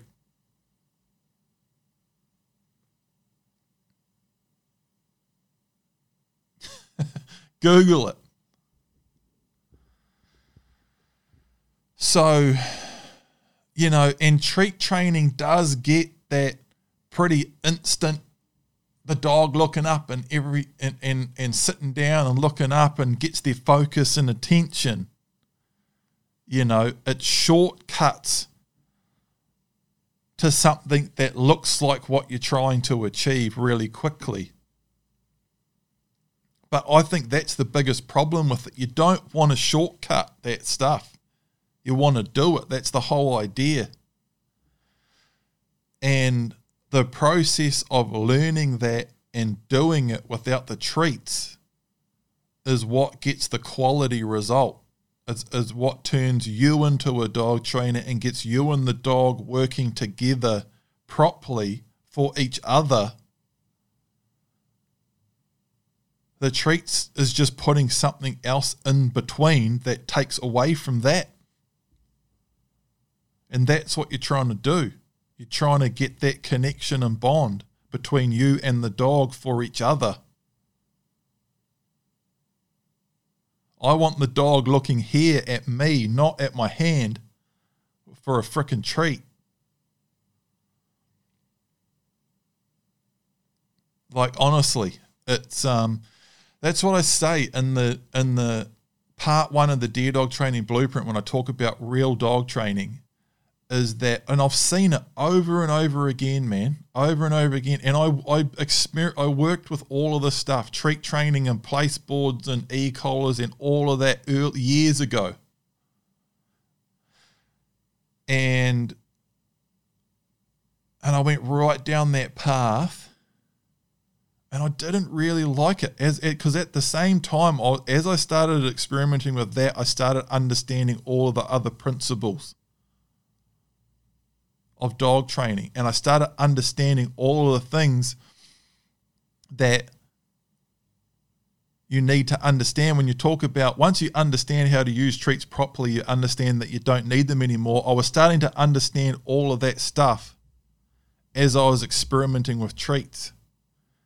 And I was just like, I was doing treat training and place boards and mucking around with e-collars, but I was already working out how to do it without all of that stuff. So I had that over there, and I was doing the treat training, all this. It didn't even make sense at all. And in fact, I got a lesser result with the dogs that I did the treat training with. I felt it made it worse. It screwed it up. Like, honestly. And the amount of times that someone's like, oh, my dog's doing this, that, and the other, and it's just, God, I just can't get it, and I keep working, and I am doing a little bit of treat training, but surely that's not it. So what do you think I should do? And I'm like, stop frickin' treat training and do it properly. Get the dog to focus on you, not the treat. It scientifically works better. That used to be the old line. Dogs have a higher emotional response to treats than they do to... And there's a new study out that that's not true. So dogs literally... The whole idea of treat training is scientifically flawed.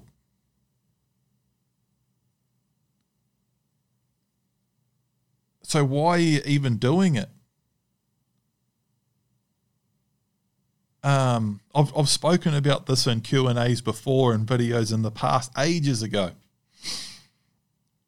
But it still keeps coming up, and a lot of the stuff that keeps coming up is from stuff that people are hearing elsewhere, and man, I'd never say, like, don't listen to anyone else, only listen to me. That's the last thing I'd ever want to say.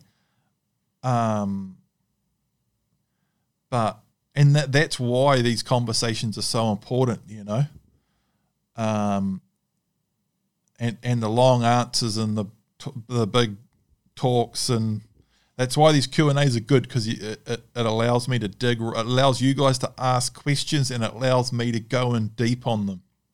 And then you can ask questions back based on what I've said, and we can go. You need to talk about this stuff, big time.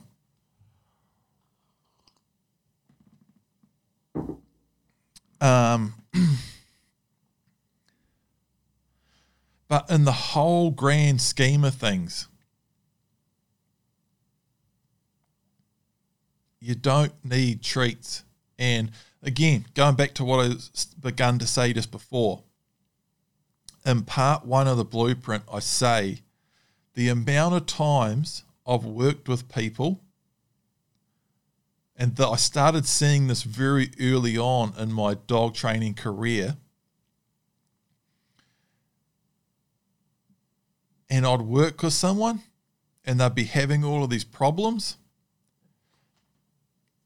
and I'd start working with them, and they might be using treats and e-collars and stuff. And look, getting rid of treats and getting rid of the e-collars did not train the dog. That's not what that doesn't train the dog. But you get that out of the way, and you've only got one thing to focus on, and that's the relationship between you and the dog. That's it. There's no bullshit in between. There's no, grab the remote now and do this or that, or get the treat, and he'll do it for the treat. Yeah, see, he's doing it now. Who cares if the dog does it for the treat? Or it stops because you're shocking it with the e-collar. You need the dog to do it because you're working as a team. And you need that bond and connection and relationship and control and understanding. Like the treat, it's doing it for the treat. The e-collar, it's doing it so it doesn't get a shock. You get rid of the treat and the e-collar, and all you've got left is proper management and understanding and dialogue and a relationship, and the dog understanding what you want it to do, and the dog understanding why what you want it to do is a good idea. And you and the dog working together towards a common goal. And getting the dog to, in the case of a hunting dog, getting the dog to understand that as much as the dog wants to hunt, which is a lot, which is more than you want to hunt as much as the dog wants to hunt as well. And managing everything through to the point where the dog understands that, and the dog has all the tools to do that properly, and it understands that that's what you want to do too. So now it wants to do it with you.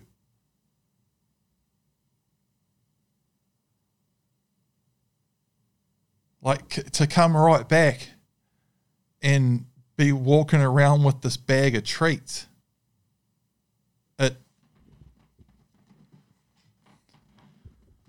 Yeah. It's back to those notes, it defeats the whole purpose. It skirts around the issue. It avoids the real problem. Not using treats or e-collars and instead using what I call real dog training tackles the real issue head on. That's what you're there to do. Train the dog, build a relationship with the dog, learn to work with the dog. Using e-collars and treats is just shooting yourself in the foot and missing that opportunity. And again, back to this, because some of the stuff can be hugely confronting for a lot of people. There's people out there, really good people, that get good results and train really good dogs using treat training. I'm just saying that I don't use treat training, and I've got these systems of dog training that don't use treat training. There's really good reasons why we don't use treat training, and I recommend people that are using my systems don't use treat training. That's it. I know some good trainers do it and get good results, and I have nothing against that, each to their own. But as far as someone that's following the blueprint that's having trouble with their dog that's using treats, again, like the question before this is my answer to it. I don't recommend anyone following the blueprint uses treats, and it's not a small thing, and I'm not flippant about it.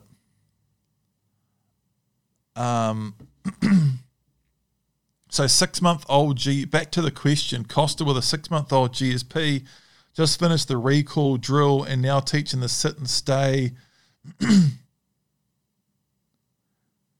Try to push the pup's backside down and it bites the shit out of my hand in the long line with no chance of getting the pup to sit still.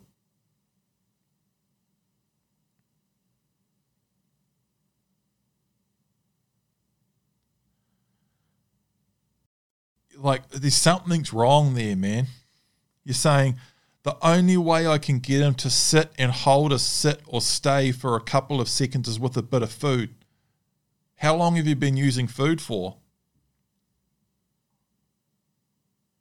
When did you start using the food? You're saying,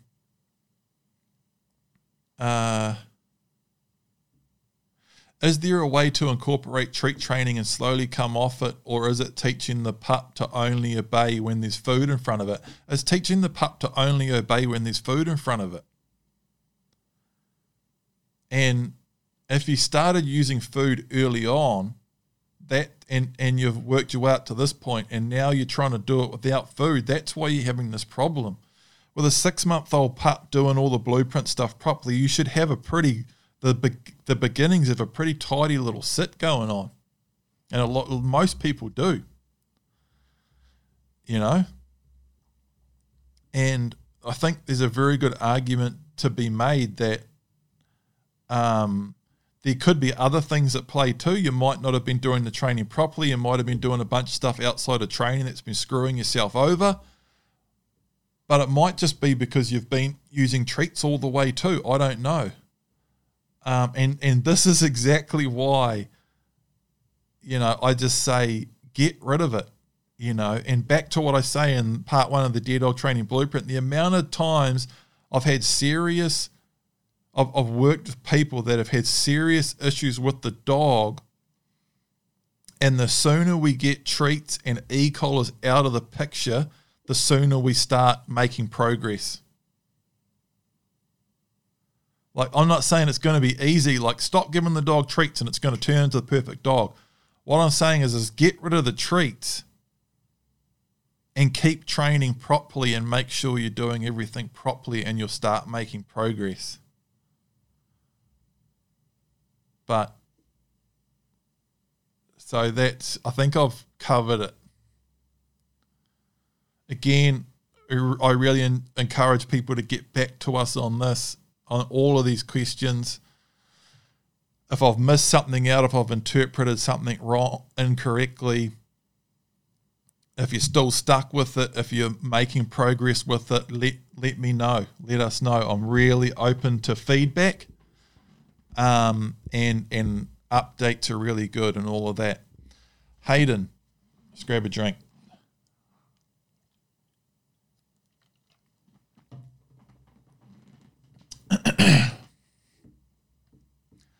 Hayden, hi Paul, my pup Macy is a lab cross collie. She's just about 5 months and we are just starting part 3. We had a few delays with medical troubles with the pup, but she's all good now. She's coming along really nicely. The only problem is other dogs. She loses focus and can't stop looking at the other dogs. I keep them at a distance, but she is always turning and stopping to look back at them as we walk away and just seems distracted for the rest of the session. My question is, when she does this, is it best for me to stay relaxed and just walk away with her without even acknowledging the other dogs, as this is what I've been doing and seems to be slowly working?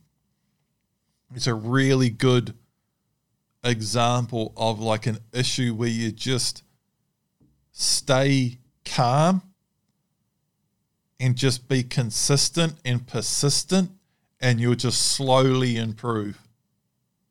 Like you've got a young dog, a lab collie cross, 5 months old, and it's distracted by other dogs, and he's saying, I just stay relaxed and just walk away with her without even acknowledging the other dogs. And it's slowly working. And that's dog training. That is just rinse and repeat and keep at it. Keep doing it correctly. Stay calm. Rinse, repeat. Consistent, persistent. And you do the right thing. Do everything properly. And you'll just slowly make progress. Little bit by little bit. And months later, you'll be like, man, she's actually pretty good now.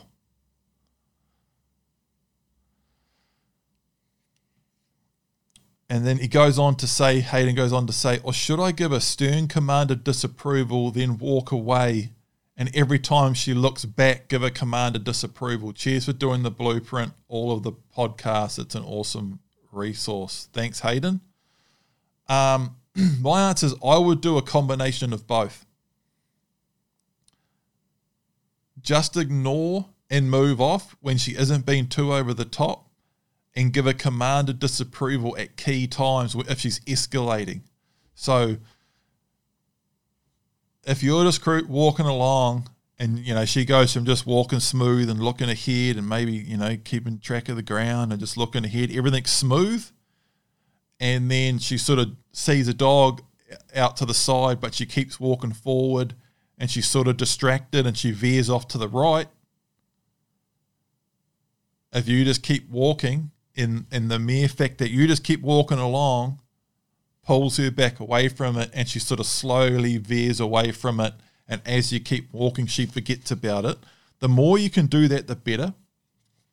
And that's coming back to that principle of pressure and praise, and it's always the minimum amount of pressure or praise necessary to get the job done. You don't want to, if she just casually looks to her right and notices a dog and veers a little bit out of line, you don't want to give her a big check on the long line and you scream her name and make this big performance when you could have just said nothing and kept walking.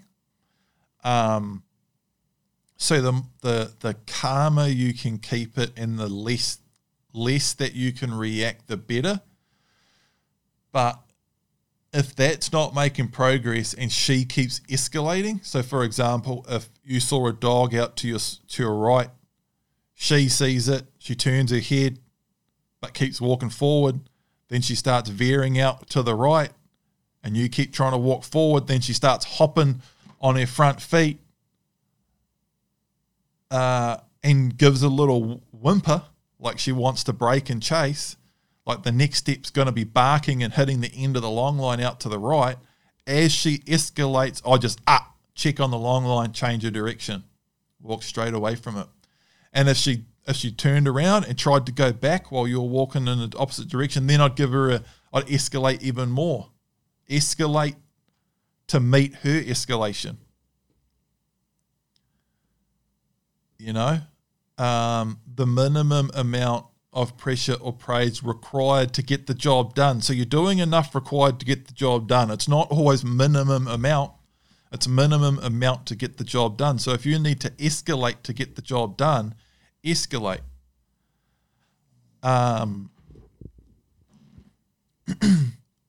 Give her a good stern command of disapproval. Cut it out. And you don't even need to give her a hard check. Just cut it out and walk in the other direction. If she's still trying to go in one direction and you're going the other holding a lead, you're going to turn her.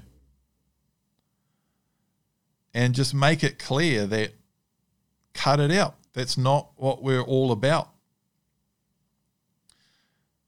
But again, it's always the minimum amount required to get the job done. And I've talked about this before. You can actually create a situation by loading up and, max. You can start injecting tension and energy into your dog looking at other dogs. So you've got to be very careful with that. That's why it's always, your goal is to always keep things as calm and quiet as possible and just cut it off swiftly at key times. So ignore and move off when she's not being too over the top and give a command of disapproval when she's escalating. And you're always trying to just and then back to dead calm. Good girl. Let's go. Good girl. Sit. Good girl. Goes for the dog. Come here. Good girl. You need a switch like that. Very clear and black and white. AJ, looking at doing some possum trapping, any dramas taken my dog? Just do the usual aversion training with possums when out checking traps, as I would be trapping where we do a fair bit of hunting, so would take the rifle while trap checking. So I answered this. I talked a lot about possums in the last Q&A. The guy was talking about, the question was about feeding your dogs possums. And I went into quite a talk about how I've used indicating dogs as full-time trapping dogs as well. And they're leading me around my trap line, taking me to every trap. I've used big game indicating dogs, deer dogs. Also, when I've been shooting possums for fur and I'm shooting possums in the cutover and I'm using my old lab to retrieve possums and then I'm going out indicating deer with her the next day. So you can do it all. I had a big talk about it in the last Q&A, so there's not much need for me to get, and I'm pretty sure AJ jumped over and listened to that.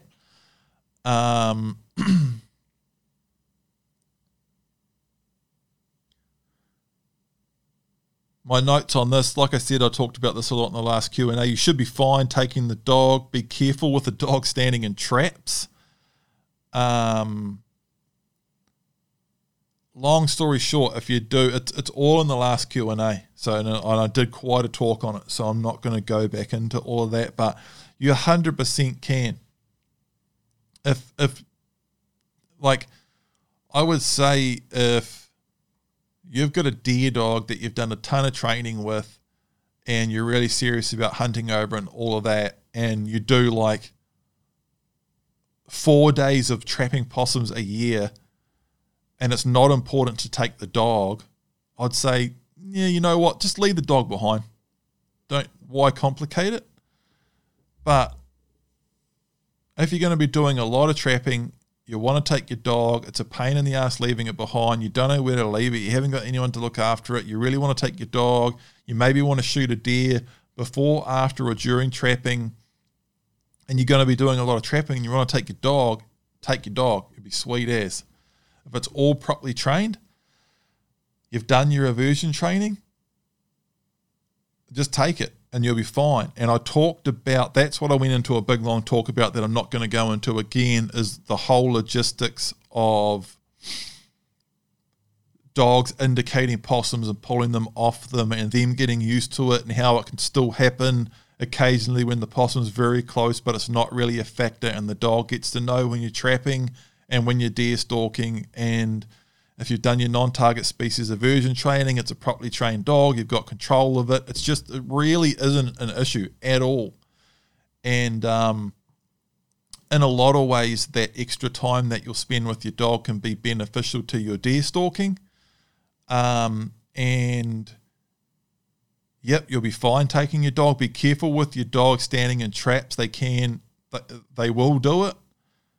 Traps can hurt the dog, but the dog doesn't do it many times from experience. And your dog, the thing with most possum traps, the trap's small enough and the dog's foot's big enough that when the dog stands in the possum trap, the trap can't close far enough to get a lot of power in the close. Like the trap doesn't get grunty. A possum trap, like a Victor, a number one Victor, doesn't get real snappy until like the last 2 inches or even an inch of its close, you know. So a dog foot, I've seen dogs stand in possum traps and just stand in them and give a little yelp, and they just get a fright, and just their reaction of lifting the foot snaps the foot out of the trap because the trap can't close far enough, and it's just like next to nothing, and it's almost not even enough to teach the dog to not do it again. I've also seen it where and this is what can happen, they can close on the dog's foot, and if it just gets like the end of their toe with the dog's first joint in the trap, like so it's the dog's end pad, its toe pad is in the trap with just 1 or 2 toes, the trap can get a hard, tight close, and the danger is the dog freaking out and pulling on the trap. That's how the dog will hurt itself and potentially break a toe or something. So you want to be really careful with it. I generally keep the dog in very close or at heel. And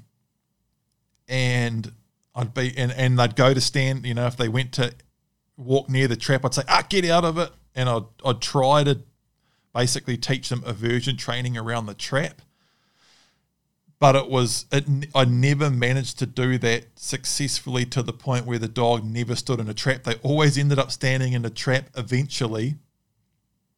And, but I was always literally right there and watching them so closely that the second they stood in the trap, I'd be like pouncing on them and grabbing the dog by the scruff of the neck so they can't run and pull and injure their foot, and letting them out of the trap. And after that, the dog knew exactly what a trap was and would give them a bloody wide berth. And it's funny watching a dog that knows what a possum trap is and how good at it they get, like giving the trap a little berth. Another funny story on that was, I think I've touched on this before somewhere in a Q&A or something, about how that there's that principle of one moment can count forever, and a dog in a marked situation, a dog can learn a life lesson in one instance, and it can happen good and bad, you know, like a dog chasing and breaking, chasing and killing something, for instance. In some circumstances, that can create an issue that you'll have to deal with forever. With steadiness, and you'll have to and the dog will always have breaking in the back of its mind. It could be a real pain in the ass. You can generally work past it, though, to a very good point, like I have with Miko. But, you know, in the case of Print, he's never broken and chased anything. It's not even in the back of his mind. He's not flinching and thinking about chasing because he's never done it.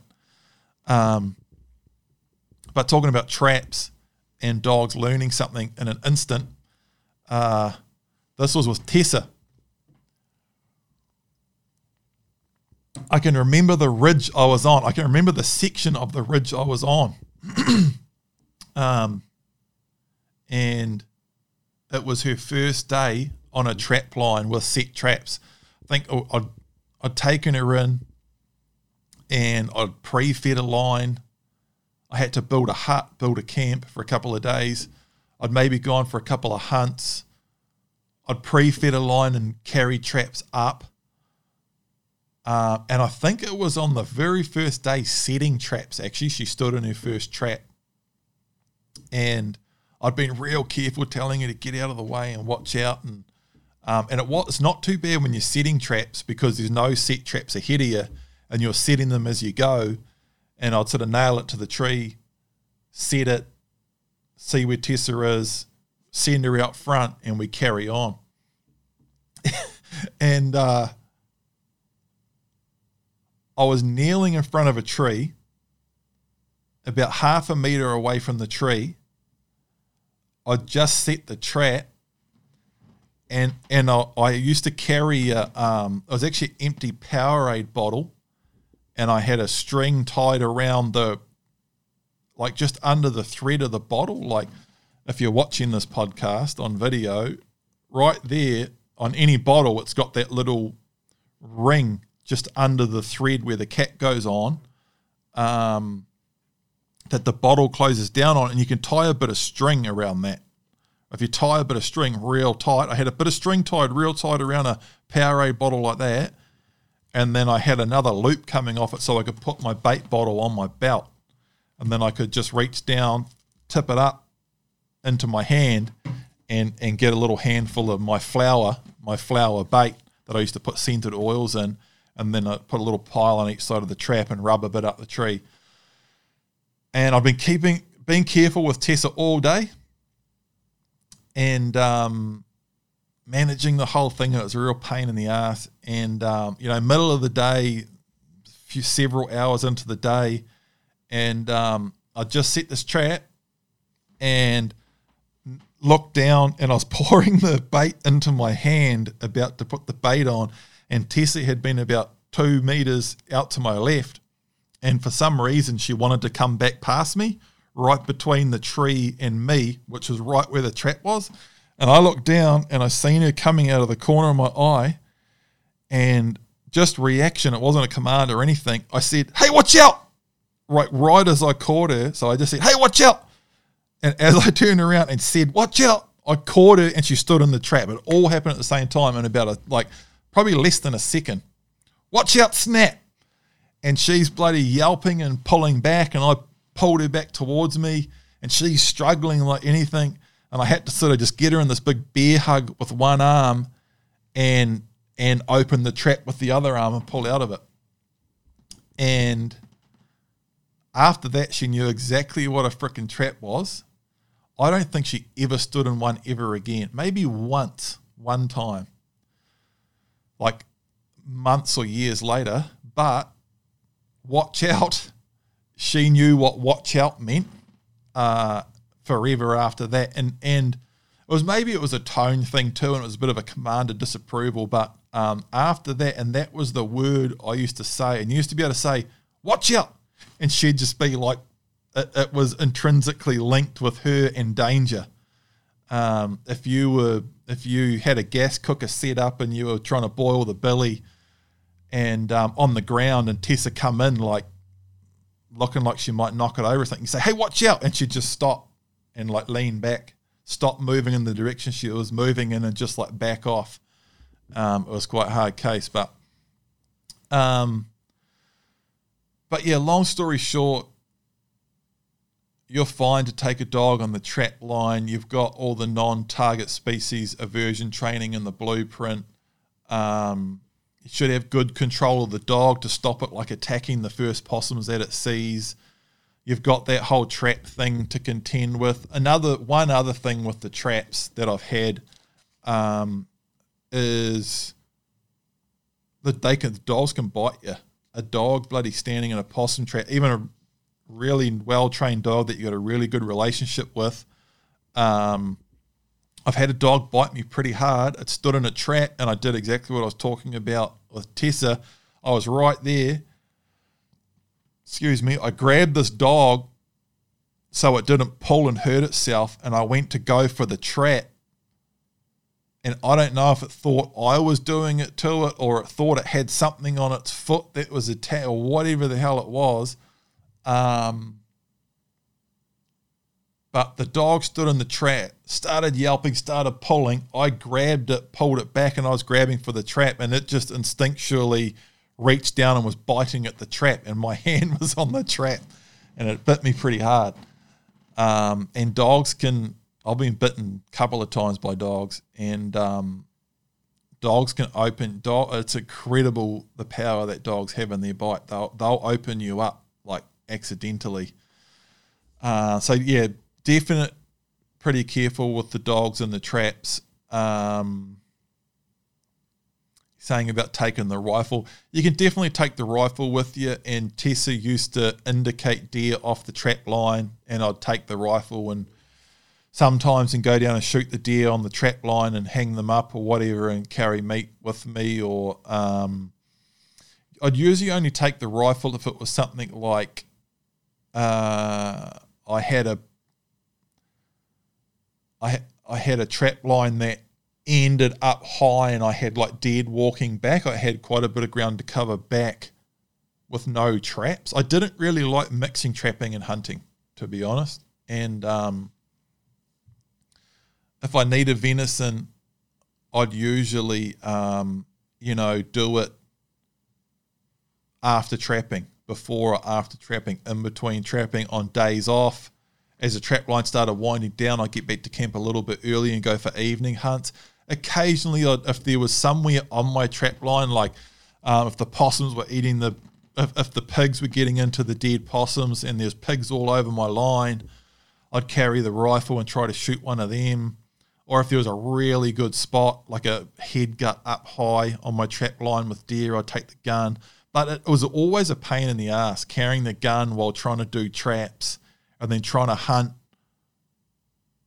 in the middle of a trap line, and then you had to carry the meat back with you, and I'd always just got to the point where I'd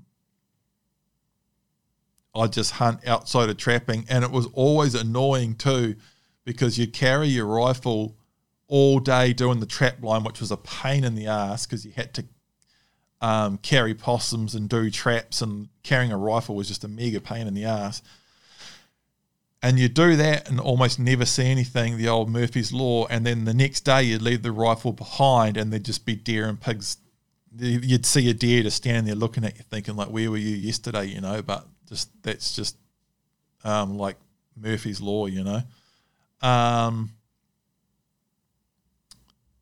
AJ goes on to say, P.S. How's the knee going? I had my surgery 5 months ago. 5 months after surgery and rehab, and knee feels mint. Knee was ready after 3 months. Stoked to hear your knee's better, AJ.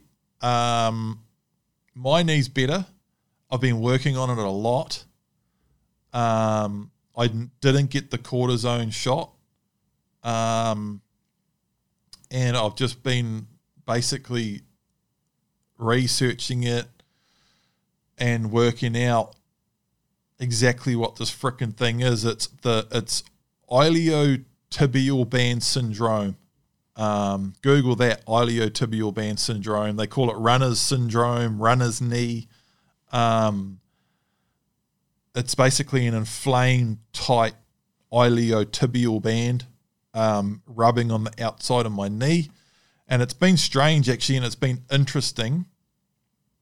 I had a similar journey back in the day with my back when I had back problems that got really bad, and I was going to doctors and physios and specialists and surgeons, and everyone had a different idea of what to do about it. And how I eventually started making progress with it was quite different to what any one of those doctors and physios and surgeons and everything said.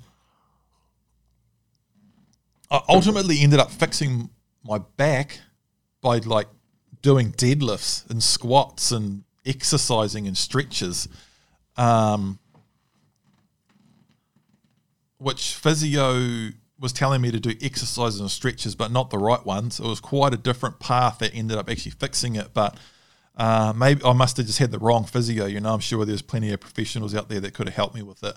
I just didn't bump into the right people at the right time. But and it's been interesting following the crumb trail on this iliotibial band syndrome, because early on I had doctors and physios saying do these stretches and do rolling on it. So use rollers, use a foam roller, and roll out that whole side of my leg and my knee, do all of the stuff.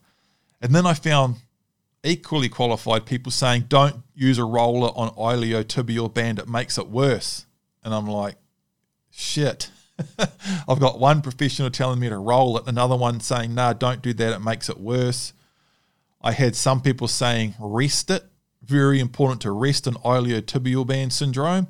Other people saying, you've got iliotibial band syndrome because you haven't done enough exercise, so you need to make it stronger, but don't do too much. So there's been all of the stuff, a lot of contradictory stuff, and it's been quite the journey. What I have sort of the train of thought that I'm going down now, and I think this seems to be working, and I think this is what it is, and everyone kind of agrees on this actually, is that it comes about often from being inactive for a period of time, getting weak and imbalances, muscle imbalances, and then all of a sudden going flat out for a while. And that's exactly what I did. And for a while I didn't quite know what part I had to strengthen or what I had to work on and stuff like that. But very roughly it seems to be that, and why it's called runner's syndrome and why it seems to be an overuse thing, but then there's also the connection with the overuse, then underuse, then overuse again. That's actually what it is. Because if you do a lot of walking or running, which I've done a lot of walking, and my legs are, and particularly my legs have always been strong from the amount of walking that I've done. So I've got these strong, tight tendons that are probably pretty beefy, and that iliotibial band on me is probably pretty strong and tight, and quite well developed. And if you stop, which is what I have done, particularly over the last few years, I haven't been doing as much hunting. I've been doing a lot of this sort of stuff, sitting around talking for ages, a lot of writing, a lot of sitting and screen time, living in town, not doing as much hunting, and then COVID and lockdown, and it just sort of went from bad to worse, like activity-wise. And I was slack with I'm into it now, but I went through a period before I injured my knee where I was pretty slack on my fitness.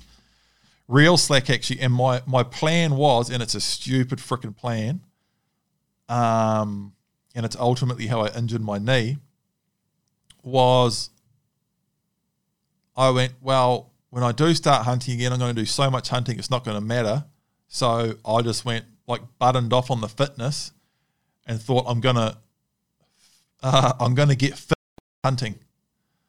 So I planned to do a lot of hunting. When I injured my knee a few months ago, I was going to start hunting and do heaps.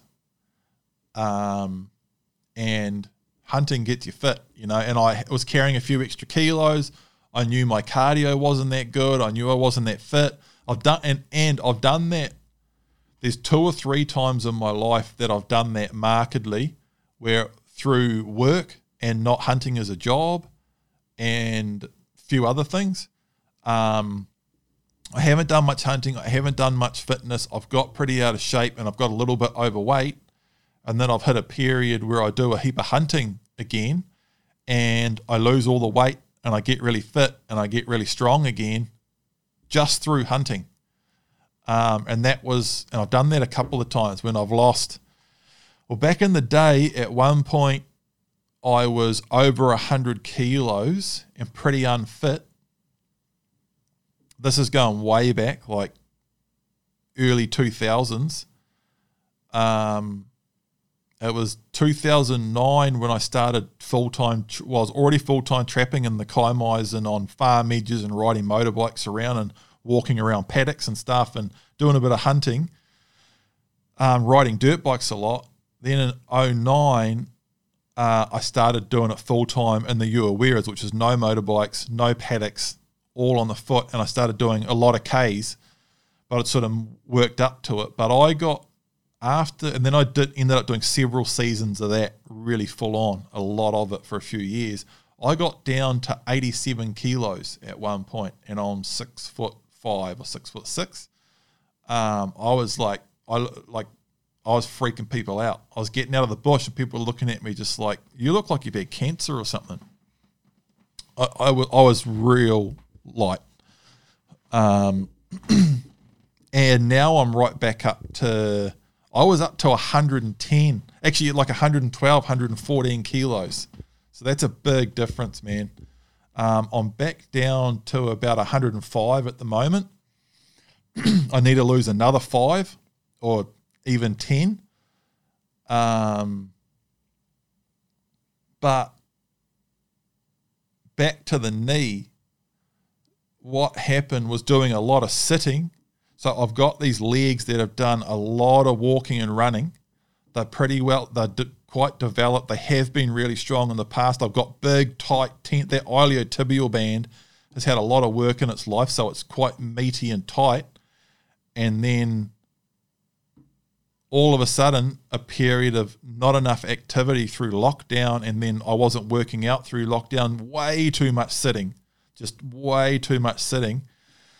And all your glutes and hip flexors and all of the muscles around your glutes is a huge one. Glutes, hip flexors, actually your whole leg gets weak. So all of the muscles get weak, but that big frickin' rubber band is still tight. And so it's a big imbalance, and things just aren't running right, you know? So, and there's a lot of stuff on that. Basically, iliotibial band issues through having weak glutes is a big one. So I've been doing a lot of squats, lifting weights, and also I'm getting into like a freaking fitness podcast now. And this, I'm actually going to do a podcast. I'm actually doing quite a bit of stuff on this soon. But long story short, on the knee, to move on and get back to the dog training stuff is hang on. Oh, this is the last question anyway.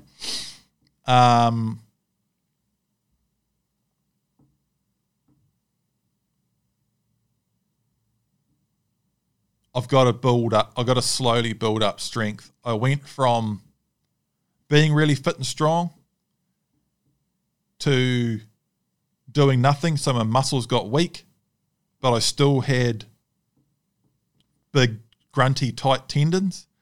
And so imagine having this big, grunty, tight tendon, but now all the muscles around it are weak. And so you've got this big, tight tendon like dominating my leg, but the muscles aren't strong enough to keep everything aligned and pulling the right way. One video that I watched with a really, really like knowledgeable fitness professional guy said that the iliotibial band is a big band that connects down on the outside of your knee, and it comes up and runs up your thigh, the outside of your thigh, right up and hooks up into the top of your hips and on the outside of your hip.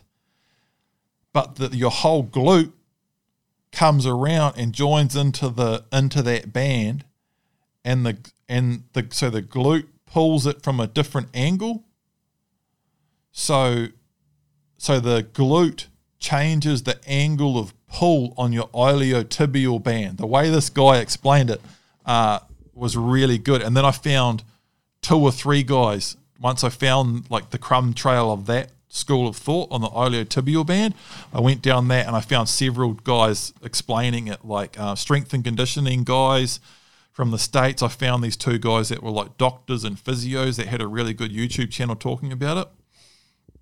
And that's what made, as soon as I found out that idea on it, I was like, that's what it is. And they're talking about how it's often when you've been fit and strong, so your iliotibial band is really tight and strong, and then you've had a long period of inactivity or done too much sitting, which makes your glute weak, and then you go out and start to walk on it, and the angle of pull is messed up on your iliotibial band, because when your glute's strong, your glute's doing a lot of the work in the walking, and your iliotibial band's trying to pull straight up and down, but the glute comes around and connects into the iliotibial band. When the glute's working correctly and is strong enough, that's pulling the iliotibial, the top half of it, like back towards your ass, basically. And when the glute's weak, it's not doing that, and the direction of pull on the iliotibial band is straight up, and it screws up. It's all dysfunctional, and that's when it starts rubbing on the outside of the knee and screwing up. So that's sort of the theory behind it. But and I think it's just an overall strength and conditioning thing. So once I clicked onto that theory behind it, and it's sort of the theory of, if you just go out, if you don't do anything, and then you just go out and go balls to the wall, you'll have injuries exactly like that. It's just such a classic example of that type of do bugger all, go out. So do bugger all, get all weak and muscle and body imbalances. Your body's all dysfunctional and crooked and not working right, and then you go out and go flat out and you just break something.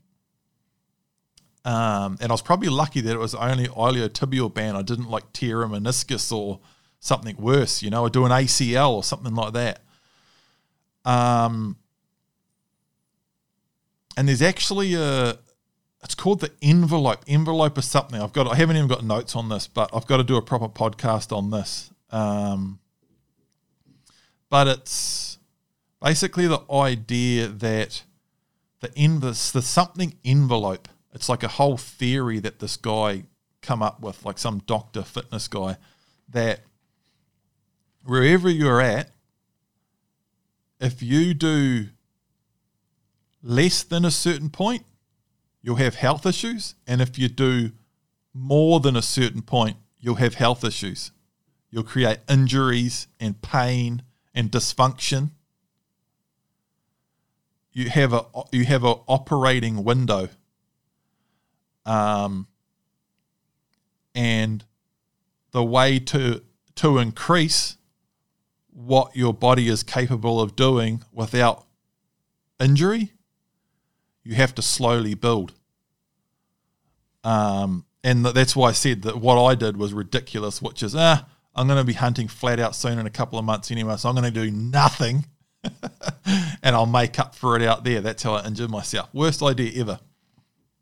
In hindsight, I don't even know how I got to that. It's just laziness and silliness, So what I started doing is I started walking every single day, and I started like cruising instead of going flat out. I started just making sure I was on my feet every single day, and I've actually got a adjustable desk that goes up and down. So I started doing more of my work standing and making sure bare minimum I was walking every single day.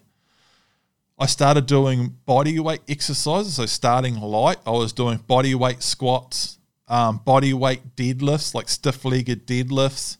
I started doing more upper body stuff as well, just incorporating everything. Started back light on the weights. Then after a few weeks of several workouts of bodyweight squats, I started doing weighted squats with a barbell. I've got a squat rack in that. I've posted up on my Instagram. I've been doing squats, barbell squats. So that's what I mean about like reverse psychology, where like I fixed my back from doing deadlifts, but I did it very carefully and progressively with extremely good form and like step by step, kind of like dog training. Just do the right stuff very carefully, step by step, and slowly build consistency and persistence. And that's how you do it. Very freaking similar with the body and fitness and strength and injury prevention and all of that. And that's sort of what I've been doing right up to now. I am squatting decent weight. No, it's actually extremely. I'm not a super strong guy. My legs are quite strong. I've worked out with like big, ripped, jacked guys at the gym that like bench press heavy weight and, you know, big curls and bench press, and like they can do chin ups like crazy, and like they put a strap around their waist with extra weight and do weighted chin ups and stuff like that. My upper body strength is just is ridiculous, bad. My upper body strength is not great for my size and all of that. That's what I'm working on now, actually. I've been nerding out on fitness. And I've gone from sort of doing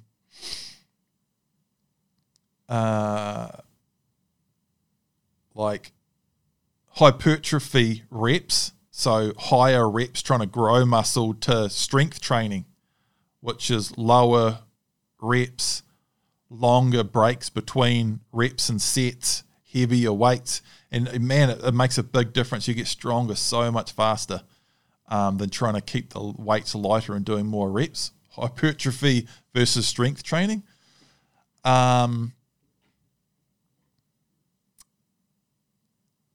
so I went from, because for a while I didn't know what to do with my knee. I didn't know what it was. I was getting all this contradictory stuff. I didn't want to get cortisone injections if I didn't absolutely need it. Sometimes that can be really bad. Sometimes it works. Sometimes you get a cortisone shot so you don't feel the pain anymore and you go and snap something. Very, very common. That cortisone has a negative long-term effect. So I definitely didn't want to do that unless I wanted to leave that to a very, very last resort. And if I could work out how to fix it without that, that's what I wanted to do. So, then I worked out all the strength stuff. Started with the body weight stuff. Short walks every single day, getting on my feet more. Now I'm doing weighted stuff. I'm still doing body weight stuff too. The body weight stuff's really handy because I can do it anywhere, anytime with no equipment. That's been really freaking handy. And then when I'm at the place where my squat rack is and all of that, I rip into it, do some heavier stuff. Now I've built up the walking to the point where I'm doing 10K walks. 10-kilometer walks on the flat now, and I'm squatting reasonably heavy weight, and I'm feeling pretty good. And probably the next step from here is on my last hunt that I did on it was sort of flat rolling stuff at the end, and it pissed me off because I did one hunt, a good solid day hunt where I didn't feel a single thing out of my knee, and I thought, sweet, I'm coming right. Then I did another hunt, nothing. I'm like, mint, I'm out of the woods. And then I did another hunt, and right at the end of the last day, I started to just feel it, and I was like, damn it. But that was almost before I got onto that whole glute thing and the angle of the pull and all of that. And since I worked that out, I was like, okay, I've got to really get into some strength stuff here. And that's since then I've been doing the squats, and getting real deep into the squat too and really targeting the glute. There's other exercises you can do to target the glutes even more than a squat. But a squat gets the whole chain. And actually stiff-legged deadlifts are another one that gets the glute really good and that whole chain. So that's what I'm doing. That's where I'm at with the knee. I don't know if I'm out of the woods yet. I've been doing that quite a systematic, serious thing, working out every single day. I've got myself to the point where I'm doing 10-kilometer walks on the flat with no pack. And my knee's sweet. I'm not feeling anything. So I'm hoping, and then with the strength stuff on top of that, and I'm doing upper body too to keep the balance in it. And I'm about to do some hunts over the next week or two, but I haven't given it a good test for quite a while, like a big climb, because it's coming downhill that was really screwing it up. So I haven't done a big climb followed by a heap of downhill to really test it. But with that whole envelope thing, where you have that working range, and if you do less than that, you're going to start experiencing pain. If you start sitting around on your ass for days and days on end, you're going to oh, I've got a sore back, because you're just screwing your body by just sitting around doing nothing. Like, inactivity is just terrible for the body. Too much before you're ready for it is terrible for the body too. So I don't know how I'm going to go about it. I think what I'll do is I think I want to get another week or two under my belt of more squatting, more strength work. I want to get another couple of good 10K walks on the flat with no load, no pack on. Just to be sure, strengthen everything up. I've got a couple of spots that I can do some pretty solid hunts on the flat. So I'll do that. Do a good 2 or 3 days of that and just mix a little bit of up and down in it. I can do just enough to test it out. But I don't actually want to, the goal is to not push it to the point where I'm at the end of the last day like, my knee's just starting to hurt coming down this last hill, because that's sort of, you've pushed it to the point where you're screwing it up again. So that whole envelope thing, I've got to Google that, and let's see if I can pull it up right now. They use it in a lot of things. It's sort of like a scientific theory.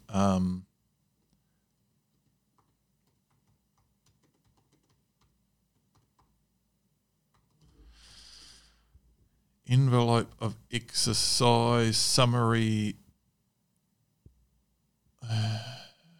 encouraging creativity, envelope of function. In this video, we will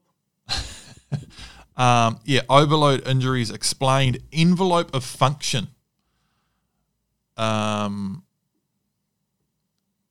once I found it and I started Googling it, I started finding people using that idea of this safe working range of motion. And if you go under that, you're looking at creating issues. If you go way over it, you're going to create issues too. You've got this safe working range, and you got to spend more time at the top end of your working range is what starts to extend your safe working range out ahead of you.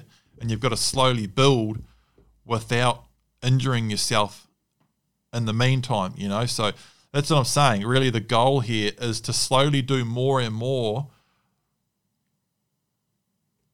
without experiencing pain. If I push it to the point where I'm hurting my knee, I've got to the point of detriment. I've got to try and do more and more without injuring it. the dental envelope of function, the envelope of function, musculoskeletal key. Yeah, here it is. Oh, that was actually it there. That was Dye's envelope of function.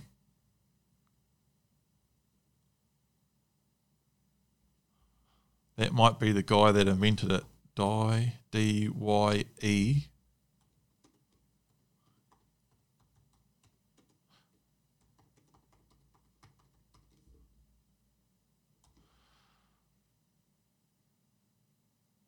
Dye coined the term envelope of function. A combination of magnitude and frequency of load causes loss of homeostasis. I don't even know what homeostasis means.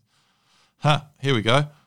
With respect to the knee, activity or injury pushes it out.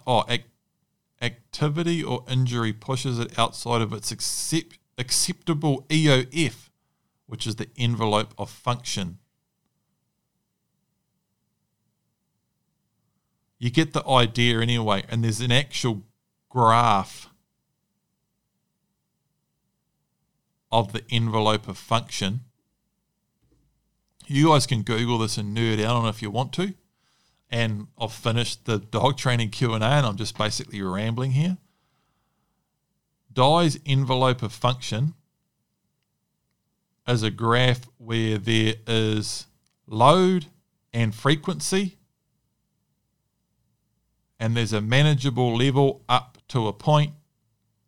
Outside of that point is excessive and running the risk of injury.